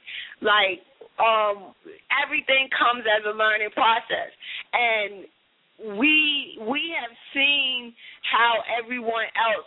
Okay, let me speak personally for myself. Go ahead. Me being around the people that I've been around in the last couple of years, I see how they work, and I see the efficiencies they have, and I see what will work in a scenario to take to shape my message the way I would want my message to be represented, so to speak. And certain things that they do that I'm like, I would never do that. I would, you know what I'm saying? That would be like the worst freaking possible idea. Some of their panel topics, some of their some of the things they do, I just be looking at it and shaking my head. It's not something that I think would be appetizing or appealing to a more urbanite community. So you have a new group of people who have just come in and are starting to learn these things. You know, we're just learning how to maneuver with the sponsors. We're just learning how to pick up new people to endorse us and to introduce us to other groups and spreading out our social network and spreading out our web. The left has these areas entrenched. You know what I'm saying? And it's just taking us time to get our roots in to make it stick. So I'm excited to see, even though I know what we're up against, and like I said, my rose-colored glasses are not on, even though I know what we're up against, I'm excited to see what the people who survived slavery can come up with. I'm excited to see what the people who survived segregation in the South. Suppression. Yes, I want to see what we are capable of when once again we are smacked down. Because that's what's coming. I said it once. And the point is, we have picked ourselves up before. Listen, Sonny, I said it once, I'm going to say it again. And it may sound heartless, it may sound cruel, but this race is not designed for everybody to make it. You cannot save somebody from themselves. It doesn't mean that everybody. Hold on, you re-interrupted my last words. You cannot save someone from themselves. Everybody don't want to be saved. Understand that. Hey, and you get zero argument from me because I have told more than a few people during this election cycle, I understand exactly why you're a Democrat, and that party is made specifically for you. You know, because you want to be ignorant. You want to be lazy. You want to be taken care of. And some people are just like that. But there is a segment that voted for this, that are hard-working, that value what they have. Those are the ones that are getting ready to get smacked. I'm not talking about the ones that we will always have the useless among us. They will always be there. The takers will always be there. What I want to see is what the people who are meant to be creators do when they get slapped. We have brought ourselves back before. We have done it before. And in bringing ourselves back, we brought this country back. Can we do it again? Can we do it again? Or will Hispanics do it this time? Or will some other group step up and fill the void that we have always filled in America? We built it and we saved it time after time. Where is that pride to do and mock what our ancestors did? We walk around talking about black this and black that, but look at the history of what we have done. Can we do that? People that are willing to fight for it. If we repent. And repent hard. But I don't think people Understand this. If order flows from the top down, repentance does not flow from the bottom up. And additional, sir, and that's a big statement because also we got to remember a man who don't view himself as immoral or unwise will never consider themselves wrong. So you're very likely to get people who assume that they're correct and they're not going to repent. No matter what you say, they're still not going to repent because they don't view themselves as being wrong. Hang on, guys. I gotta get another call in here. I'll let you make a comment. Unfortunately, Pudgy, that starts in the pulpit. It does. You're right about that. I like his brother. 336. Last 3 digits 802. That'd be that dirty. Sorry. But it don't be our lotion. It be when I use that.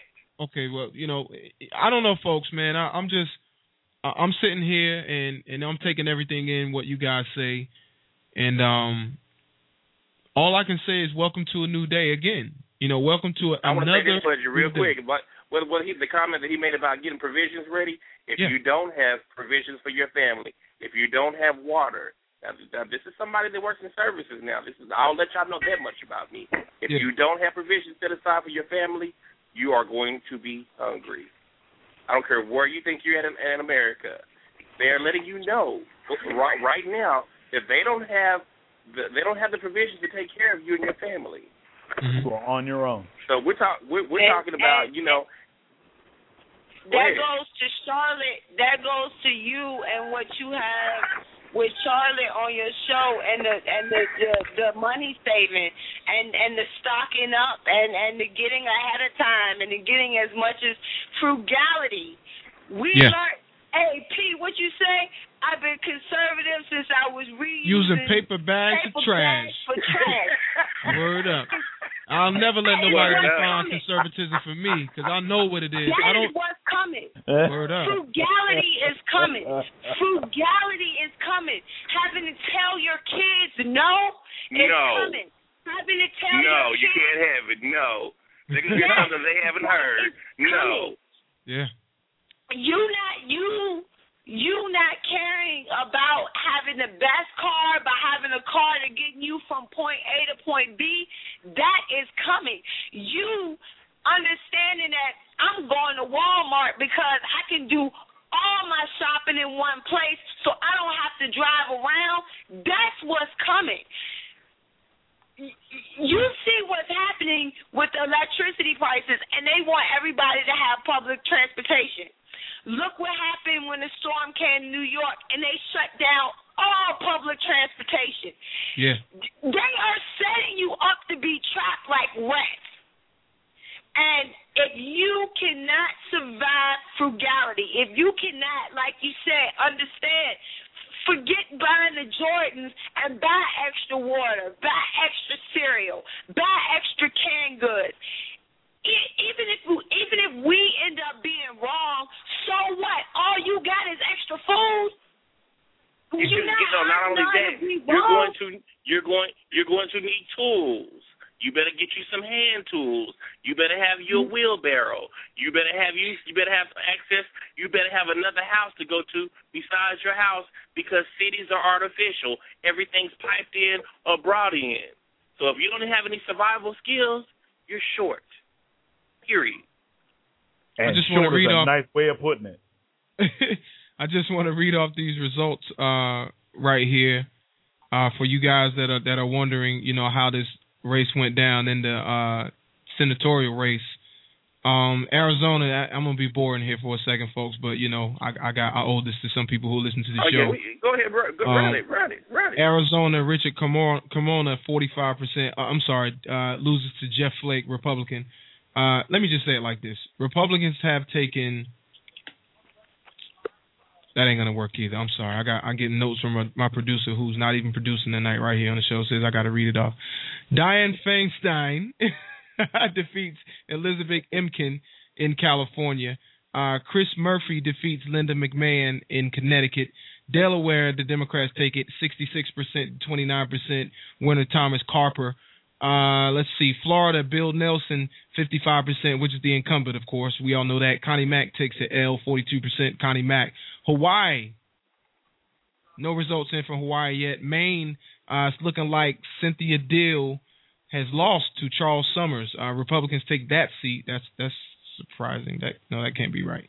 Is that Agnes King? Agnes King takes that seat with 54% of the votes. That's official. Maryland, we have Ben Cardin. The incumbent takes that with 54%. Massachusetts, oh, man. Scott Brown, the clown, takes an L to Elizabeth Warren.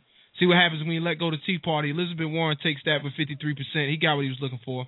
Michigan, Debbie, I'm just saying, man. Yeah, Michigan, Debbie Stabenow, 57% of the votes. She takes that, 1,000,003. 1,000,003. That was a big turnout right there. In Minnesota, Amy somebody help me out with that. Klobuchar, the independent. I never could pronounce the name. She takes it. You got it. Yeah, she takes it 64%. Mississippi, Albert Gore takes the L to Roger Wicker, the incumbent, 58%. In Missouri, Claire McCaskill, 53% win over Todd Aiken. Montana, John Tester, 54% win over Denny Railberg. Nebraska, Bob Carey takes the L to Deb Fisher. Of course, I think most folks knew about that in Nebraska. In Nevada, Shirley Berkeley takes, she actually beats Den Heller the incumbent. That's an upset. Shelley Burker wins with 47% of the votes in Nevada. Actually, she received 311,000 votes. That wasn't expected. New Jersey, Bob Mendez, of course, takes a win. New Mexico, Martin Heinrich takes a win in New Mexico. In New York, Kristen Gillibrand, the incumbent, takes a win, of course, with 2.5 million votes. That was unexpected. I thought it would be closer than that. 70 to 29. Whew. That's a crazy defeat right there. North Dakota, Heidi Hagenkap and Rick Berg are deadlocked at 50% of the votes, but it looks like Rick Berg is winning by, it looks like 10 votes. Wow. Yeah, looks like 10 votes, or maybe that's 1,010 votes. I'm sorry, 1,510 votes. My bad. Right now, so they're still counting, of course. Sherrod Brown, the incumbent in Ohio, 49% with 2 million votes, 2,000,003. Pennsylvania, Bob Casey, the incumbent, takes a win. We knew that at 54 votes, even though they had a third-party candidate who got 2% of the vote. Rhode Island, Sheldon Whitehouse, of course, the incumbent, 65% of the votes. We all knew that. Tennessee, Mark Clayton takes the L to Bob Corker, the incumbent, 65% of the votes. In Texas, Ted Cruz gets the W at 57%. Utah, Orrin Hatch gets the W at 63%. These are incumbents, folks. Everyone expected them to win. Now here's a twist. In Vermont, they did not have a Democratic candidate in Vermont, but they did have a Republican candidate in two. Looks like independents. Bernie Sanders, in the incumbent, Bernie, he won. I think won. Yeah, 71% of the votes. That was a slaughter. In Virginia, Timothy Kaine, 51% of the votes with the win. In Washington, D.C., Maria Cantwell, the incumbent, of course, 59% of the votes. Democrat holding that down. West Virginia, Joe Manchin, 61% of the votes. Wisconsin, Tammy Baldwin. Whoa. Do you guys understand what that is? About that race in Wisconsin? Do you guys know the importance of that race in Wisconsin? Or what was history was at stake with that? Tammy Baldwin makes the first openly gay elected official into the Senate. Tammy Baldwin with 50% of the votes, losing to Tommy Thompson with 47%. Babylon. And last but not least, in Wyoming, John Barrasso, 76% of the votes. Even though they had a third party, they got 3% of the votes. He wins with 146,000 votes. This was the Senate race, folks. I think there were how many seats they had to swing with? 6 or 12 seats or something like that. I don't even remember right now. I'm so twisted trying to read off all those names that I didn't know. I think it was 6 seats that were in play, though, if I'm not mistaken. And the Democrats have taken those seats. So we'll get the House seats read off in here in just a little bit. But I just want to get back to you guys. It's 11:58 p.m. Thank you for listening to the KRP Radio Show, 619-638-8559. President Obama has taken the presidency once again. What does that mean to you all? Well, I already told you what it means and how I feel and what we get ready to face. But my race, my Senate campaign race, George Allen and Tim Kaine, and Tim Kaine wins the Senate race. You have in Virginia like this weird dichotomy because in Northern Virginia, everybody is wealthy. Everybody is wealthy. I live in Northern Virginia, and it's like ridiculous to live up here because all of the government money is up here. Mm-hmm. All of the government money is up here in contractors, in weapons plants, in Pentagon work, and people who work in Washington D.C. but don't live in D.C. so they go back and forth. Mm-hmm. So much money is up here. And with sequestration getting ready to come through, we're going to lose so much money in Northern Virginia and so much money in Southern Virginia where we have Norfolk and our large military, our naval base. We have a huge naval base in Norfolk in Virginia. Mm-hmm. We just voted against our own self-interest in my state. We have coal country in the southwest of my state. It's all coal. But because of the government money that is in Northern Virginia and the power and the strength and population that brings, all of Southern Virginia basically bears the brunt of what Northern Virginia does. And it says it in a win for Tim Kaine. Wow.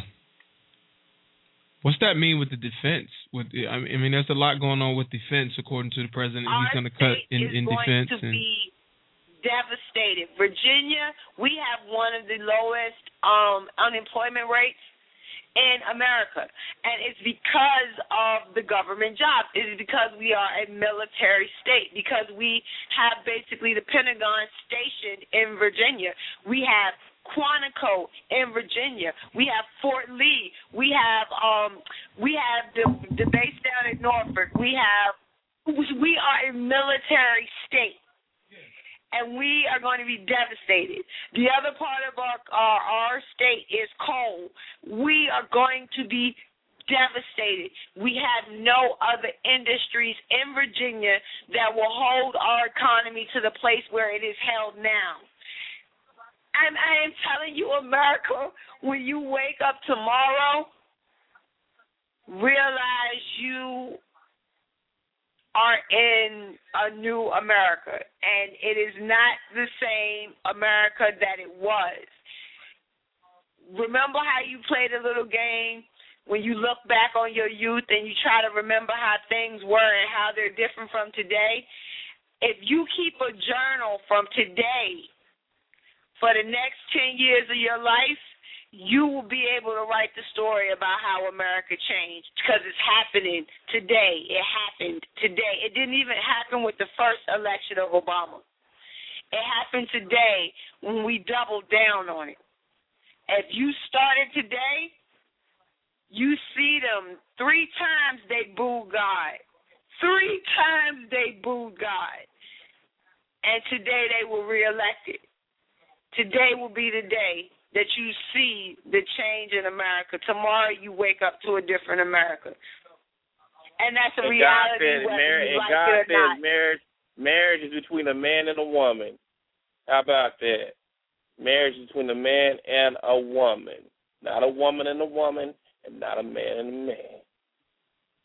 Well, it looks like also, just to let you guys know, all my North Carolinians out there, that Pat McCrory has taken his seat for governor here in North Carolina. Republican Pat McCrory has been elected as the governor in North Carolina. We're still waiting official results from the lieutenant governor's race. The last we checked, the last update that I have is that it was locked 50-50, a difference of 200 votes or less than 200 votes. So we're just trying to get more information about that. I just got a message out, and I'm waiting to hear a response back from that. Disciple One, what were you about to say before I rudely interrupted you, sir? Sorry. No, you're good. You're good, Pudgy. All I'm going to say is that I agree with Sonny, but I would probably put a little bit more emphasis on it and say that we're not only going to see a new America. The Constitution as we know it is gone. Yes. Right. Remember what Barack Obama said. After I'm elected, I will have more flexibility. And he said, I will fundamentally change America. He was saying that before. He was saying that in his first term, before he even got elected. Well, see, what does that mean, though, y'all? What does that mean? I'll tell you what that means. I'll tell you what that means. There's people out here that. Let me get it out for the folks who don't know, though. Let me just get this out and hold that thought just 1 second longer. What does that mean? Number one, that fundamentally change America, and 2, what does that mean by I'll have more flexibility? Now, I have my own reservations, but you know what? I don't even want to be the one tonight. I just want to know what's it to you guys. Let Disciple One go first, from the please. Fundamental. I have to go, so I want to drop this one on you, and then I'll leave the graces of y'all to discuss. All right, go ahead, son. But the fundamental change was the one we talked about earlier, where we go from creators to those who want to be created for. And that is the fundament. It is an attitude. It is a state of mind. It is the idea that this country was built on. And that is why we say that the Constitution just vanished. And not even so much of the document itself, because the document is there, but the idea, the spirit, the basic belief that we could govern and rule ourselves has just been voted down by the American people. And that is the fundamental change.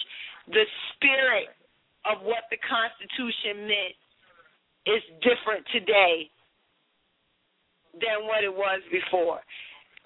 And we all have to deal with it. What people wanted to come to this country for and work, attain, that's done. That is done. And the only question, like I said, and leave it with this, the only question left now is, will we be standing when the dust settles? And if we don't repent, if we don't get on our knees, remember that God created us. He is the one that we worship. We don't worship at the altar of government. We worship at the feet of Christ. If we do not remember that, if we do not bring ourselves back to that, the only people we can blame, at some point we cannot blame the politicians. You can no longer say that it is the politician's fault. You cannot blame a Democrat. You cannot blame a Republican. Matter of fact, I'm at the point now where I don't blame a Democrat candidate anymore. No more will I blame a Democrat candidate. If the American people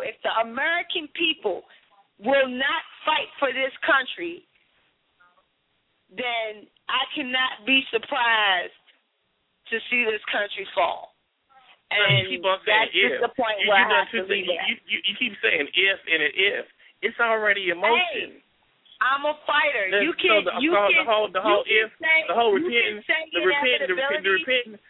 repenting needs to be done for you and your family.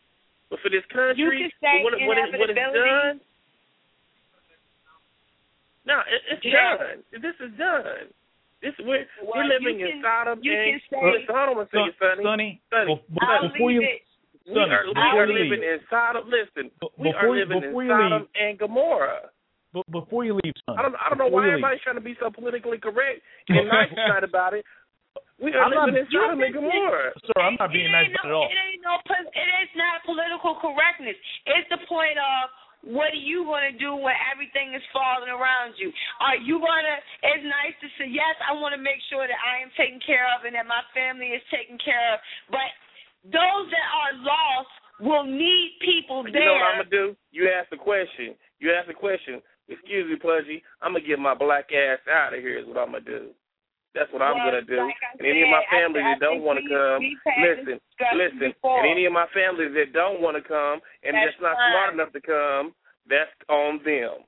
Children included. Sorry. Some people run and some people fight, and that just happens to be the difference. Fight and for that's what? cool. I'm gonna fight. Listen, hold on a second. Thank you for letting me come on and share the airtime with you. You get the floor a lot. Let me see what I gotta say. I'm gonna fight fire and brimstone. As soon as I say I'm gonna fight fire and brimstone. Now, what sense does that make right there? Not just to you, but to anybody else that would say that. I'm going to fight fire and brimstone. I'm going to fight the hand of God. I was wondering what David thought when he told me to go fight the lion. Me leaving is not even through fear. Me leaving is for being obedient. We've been told to leave out of this land. The warning signal is out. It's already been called. It's over. We've been commanded to leave out of this place. If you have to leave walking, there has to be an exodus out of here. And if you don't get that as a black man in America, what are you doing? Good night, P. Thank you for letting me have time. I appreciate it. And thanks for coming through, sis. You know that. We love you, man. You know I love you. It is what it is. Rough night. I'll chat with you soon. All right, love. So, nice, Sonny. Disciple One, original. We're in the bonus hour, baby. We got another hour to burn, man. And I think this is a good conversation because I think there's a lot I need to learn here. Yeah, unfortunately, I won't have that hour to burn with you. Then that's just real. No doubt. Disciple One, I got to say, brother, I've never talked to you before, but what you're talking about is on point. Thank you. Yes. Thank you, sir. Well, you know what? We'll schedule it. Let's reschedule. We'll reschedule so we can talk about this again because I got things to do too, man. It is what it is. But I will say this. The reason, the source reason of why things are the way they are in America, it is not Democrat, it is not Republican, it is not liberal, it is not conservative. It falls strictly on the shoulders of silent pastors. And the reason why I say that is simply this. If you understand the definition of politics, not what we think it is, but what the definition is. The definition of politics is simply this. It is the promotion and the defense of a worldview. Now, that being said, there are only one of two types of worldviews you could have. You either have a biblical worldview or you have a non-biblical worldview. And a biblical worldview is simply your view of the world through the lens of Scripture. My question has and always has been, why is it that those who stand in the pulpit at 11 o'clock every Sunday morning do not preach a biblical worldview of the stewarding of our rights that God has given us as much as the stewarding of our money that God has given us? You know why? Because they lie to our people. They quote Scripture, they close their Bible. They quote a Scripture, then they close their Bible, and they philosophize, and then they put on the floor show for 45 minutes and have the choir back them up, and everybody leaves feling good, but don't even know why they feel good for. Exactly, that's what they do. That's why you have somebody like Joel Osteen, who's popped up and allowed his congregation to elect the first open lesbian mayor of Houston in 2009. What about the brother 200 miles down the highway from me, T.D. Jakes, the Potter's house? What about him? Come on, man. Get out of here with this. Come to Oklahoma, it's a church every 5 feet. We literally have a street here a mile long. It's literally a church every 25, 30 feet from each other. Okay. All they give me city ordinance here. Okay, but see, remember, we're talking about Oklahoma versus Texas.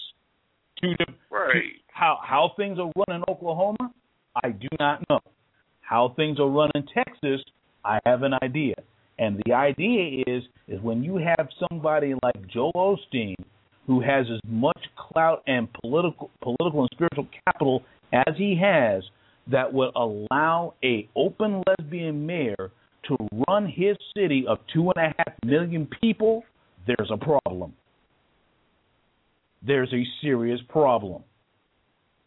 And that's why I have an issue with a lot of these people who give themselves the title of pastor and really doesn't have no business being in the pulpit. But like I said, my whole thing is I don't agree with women pastors. I don't believe that a woman should be up in the pulpit on her cycle trying to teach or anyone over 12 years of age. People read the Bible, but they really don't believe what the Bible says. Well, the reason why they don't believe it, the reason why they don't believe it, they put the ifs and the buts in there. Yeah, but the reason why they don't, but God, you don't do that. But the reason why they don't believe it, sir, is because they don't see it. And the first person, I believe that. Oh yeah, you're right about that. And the first person they need to see it is the one who stands in the pulpit, regardless of what gender they are.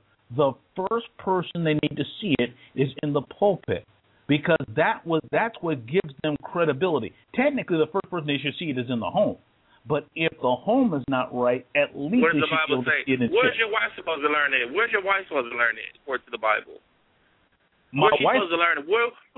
The Bible says she's supposed to learn it home from who? From me. From her husband. However, it needs to be reinforced in church. I'm not saying See, here's the issue with that. In the scripture, right? It's supposed to be reinforced through the scripture, right? Of course. But here's the thing that I'm going to say that, and I got to jump off of here. Sure. But here's the thing that I will say with that. The biggest problem, and I'm going to point this directly at the black church because this is where we have our biggest problem. The biggest problem is that the black church has to go to church to get a word from God.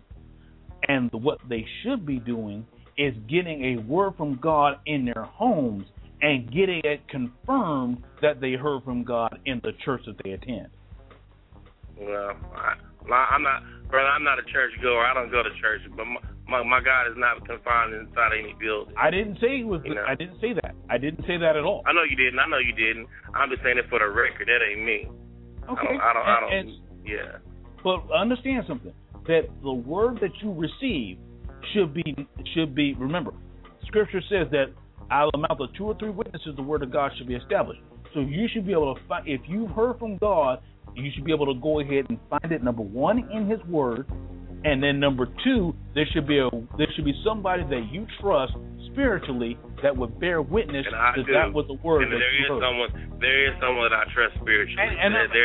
Like I said, I'm not telling you. And I'm not battling you. I'm just saying there is someone that I've never divulged that, publicly. And that's fine. But there is someone I never asked you to. I'm just saying that there should be someone there. That's all I'm saying. Well, I'm gonna take you to church, brother. When I get to Oklahoma, I'm coming through. I'm gonna scoop you up, and we going together somewhere. We gonna go holler at somebody. Listen, man, it's been wonderful, fellas. It's been beautiful.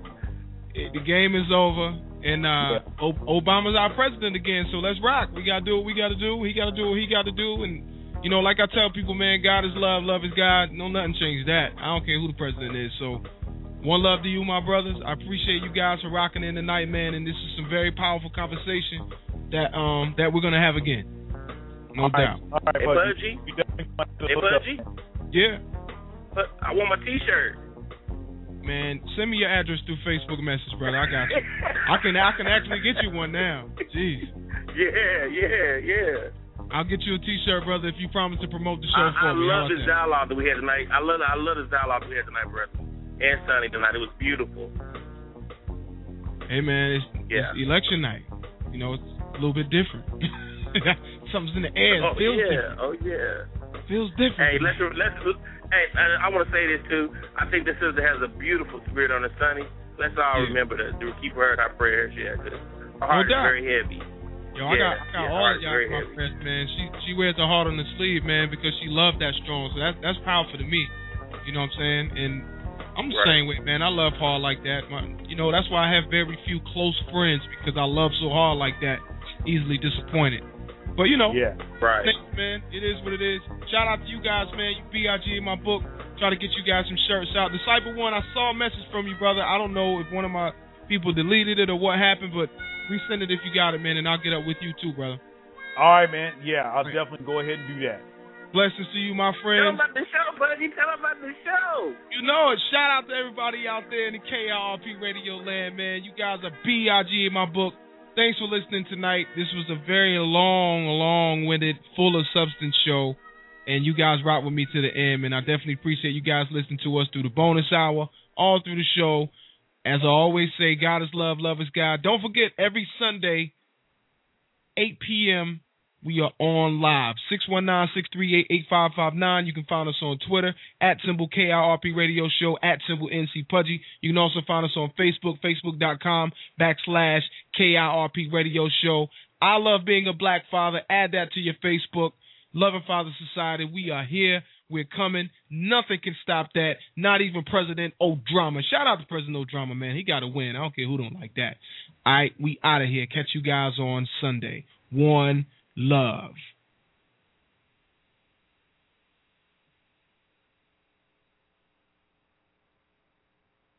KIRP Radio! Real gon' recognize, real gon' recognize, real gon' recognize, real phony gon' recognize, still, I reckon I will. Like we always do at this time, I go for mine, I got to shine. Now throw your hands up in the sky, I go for mine.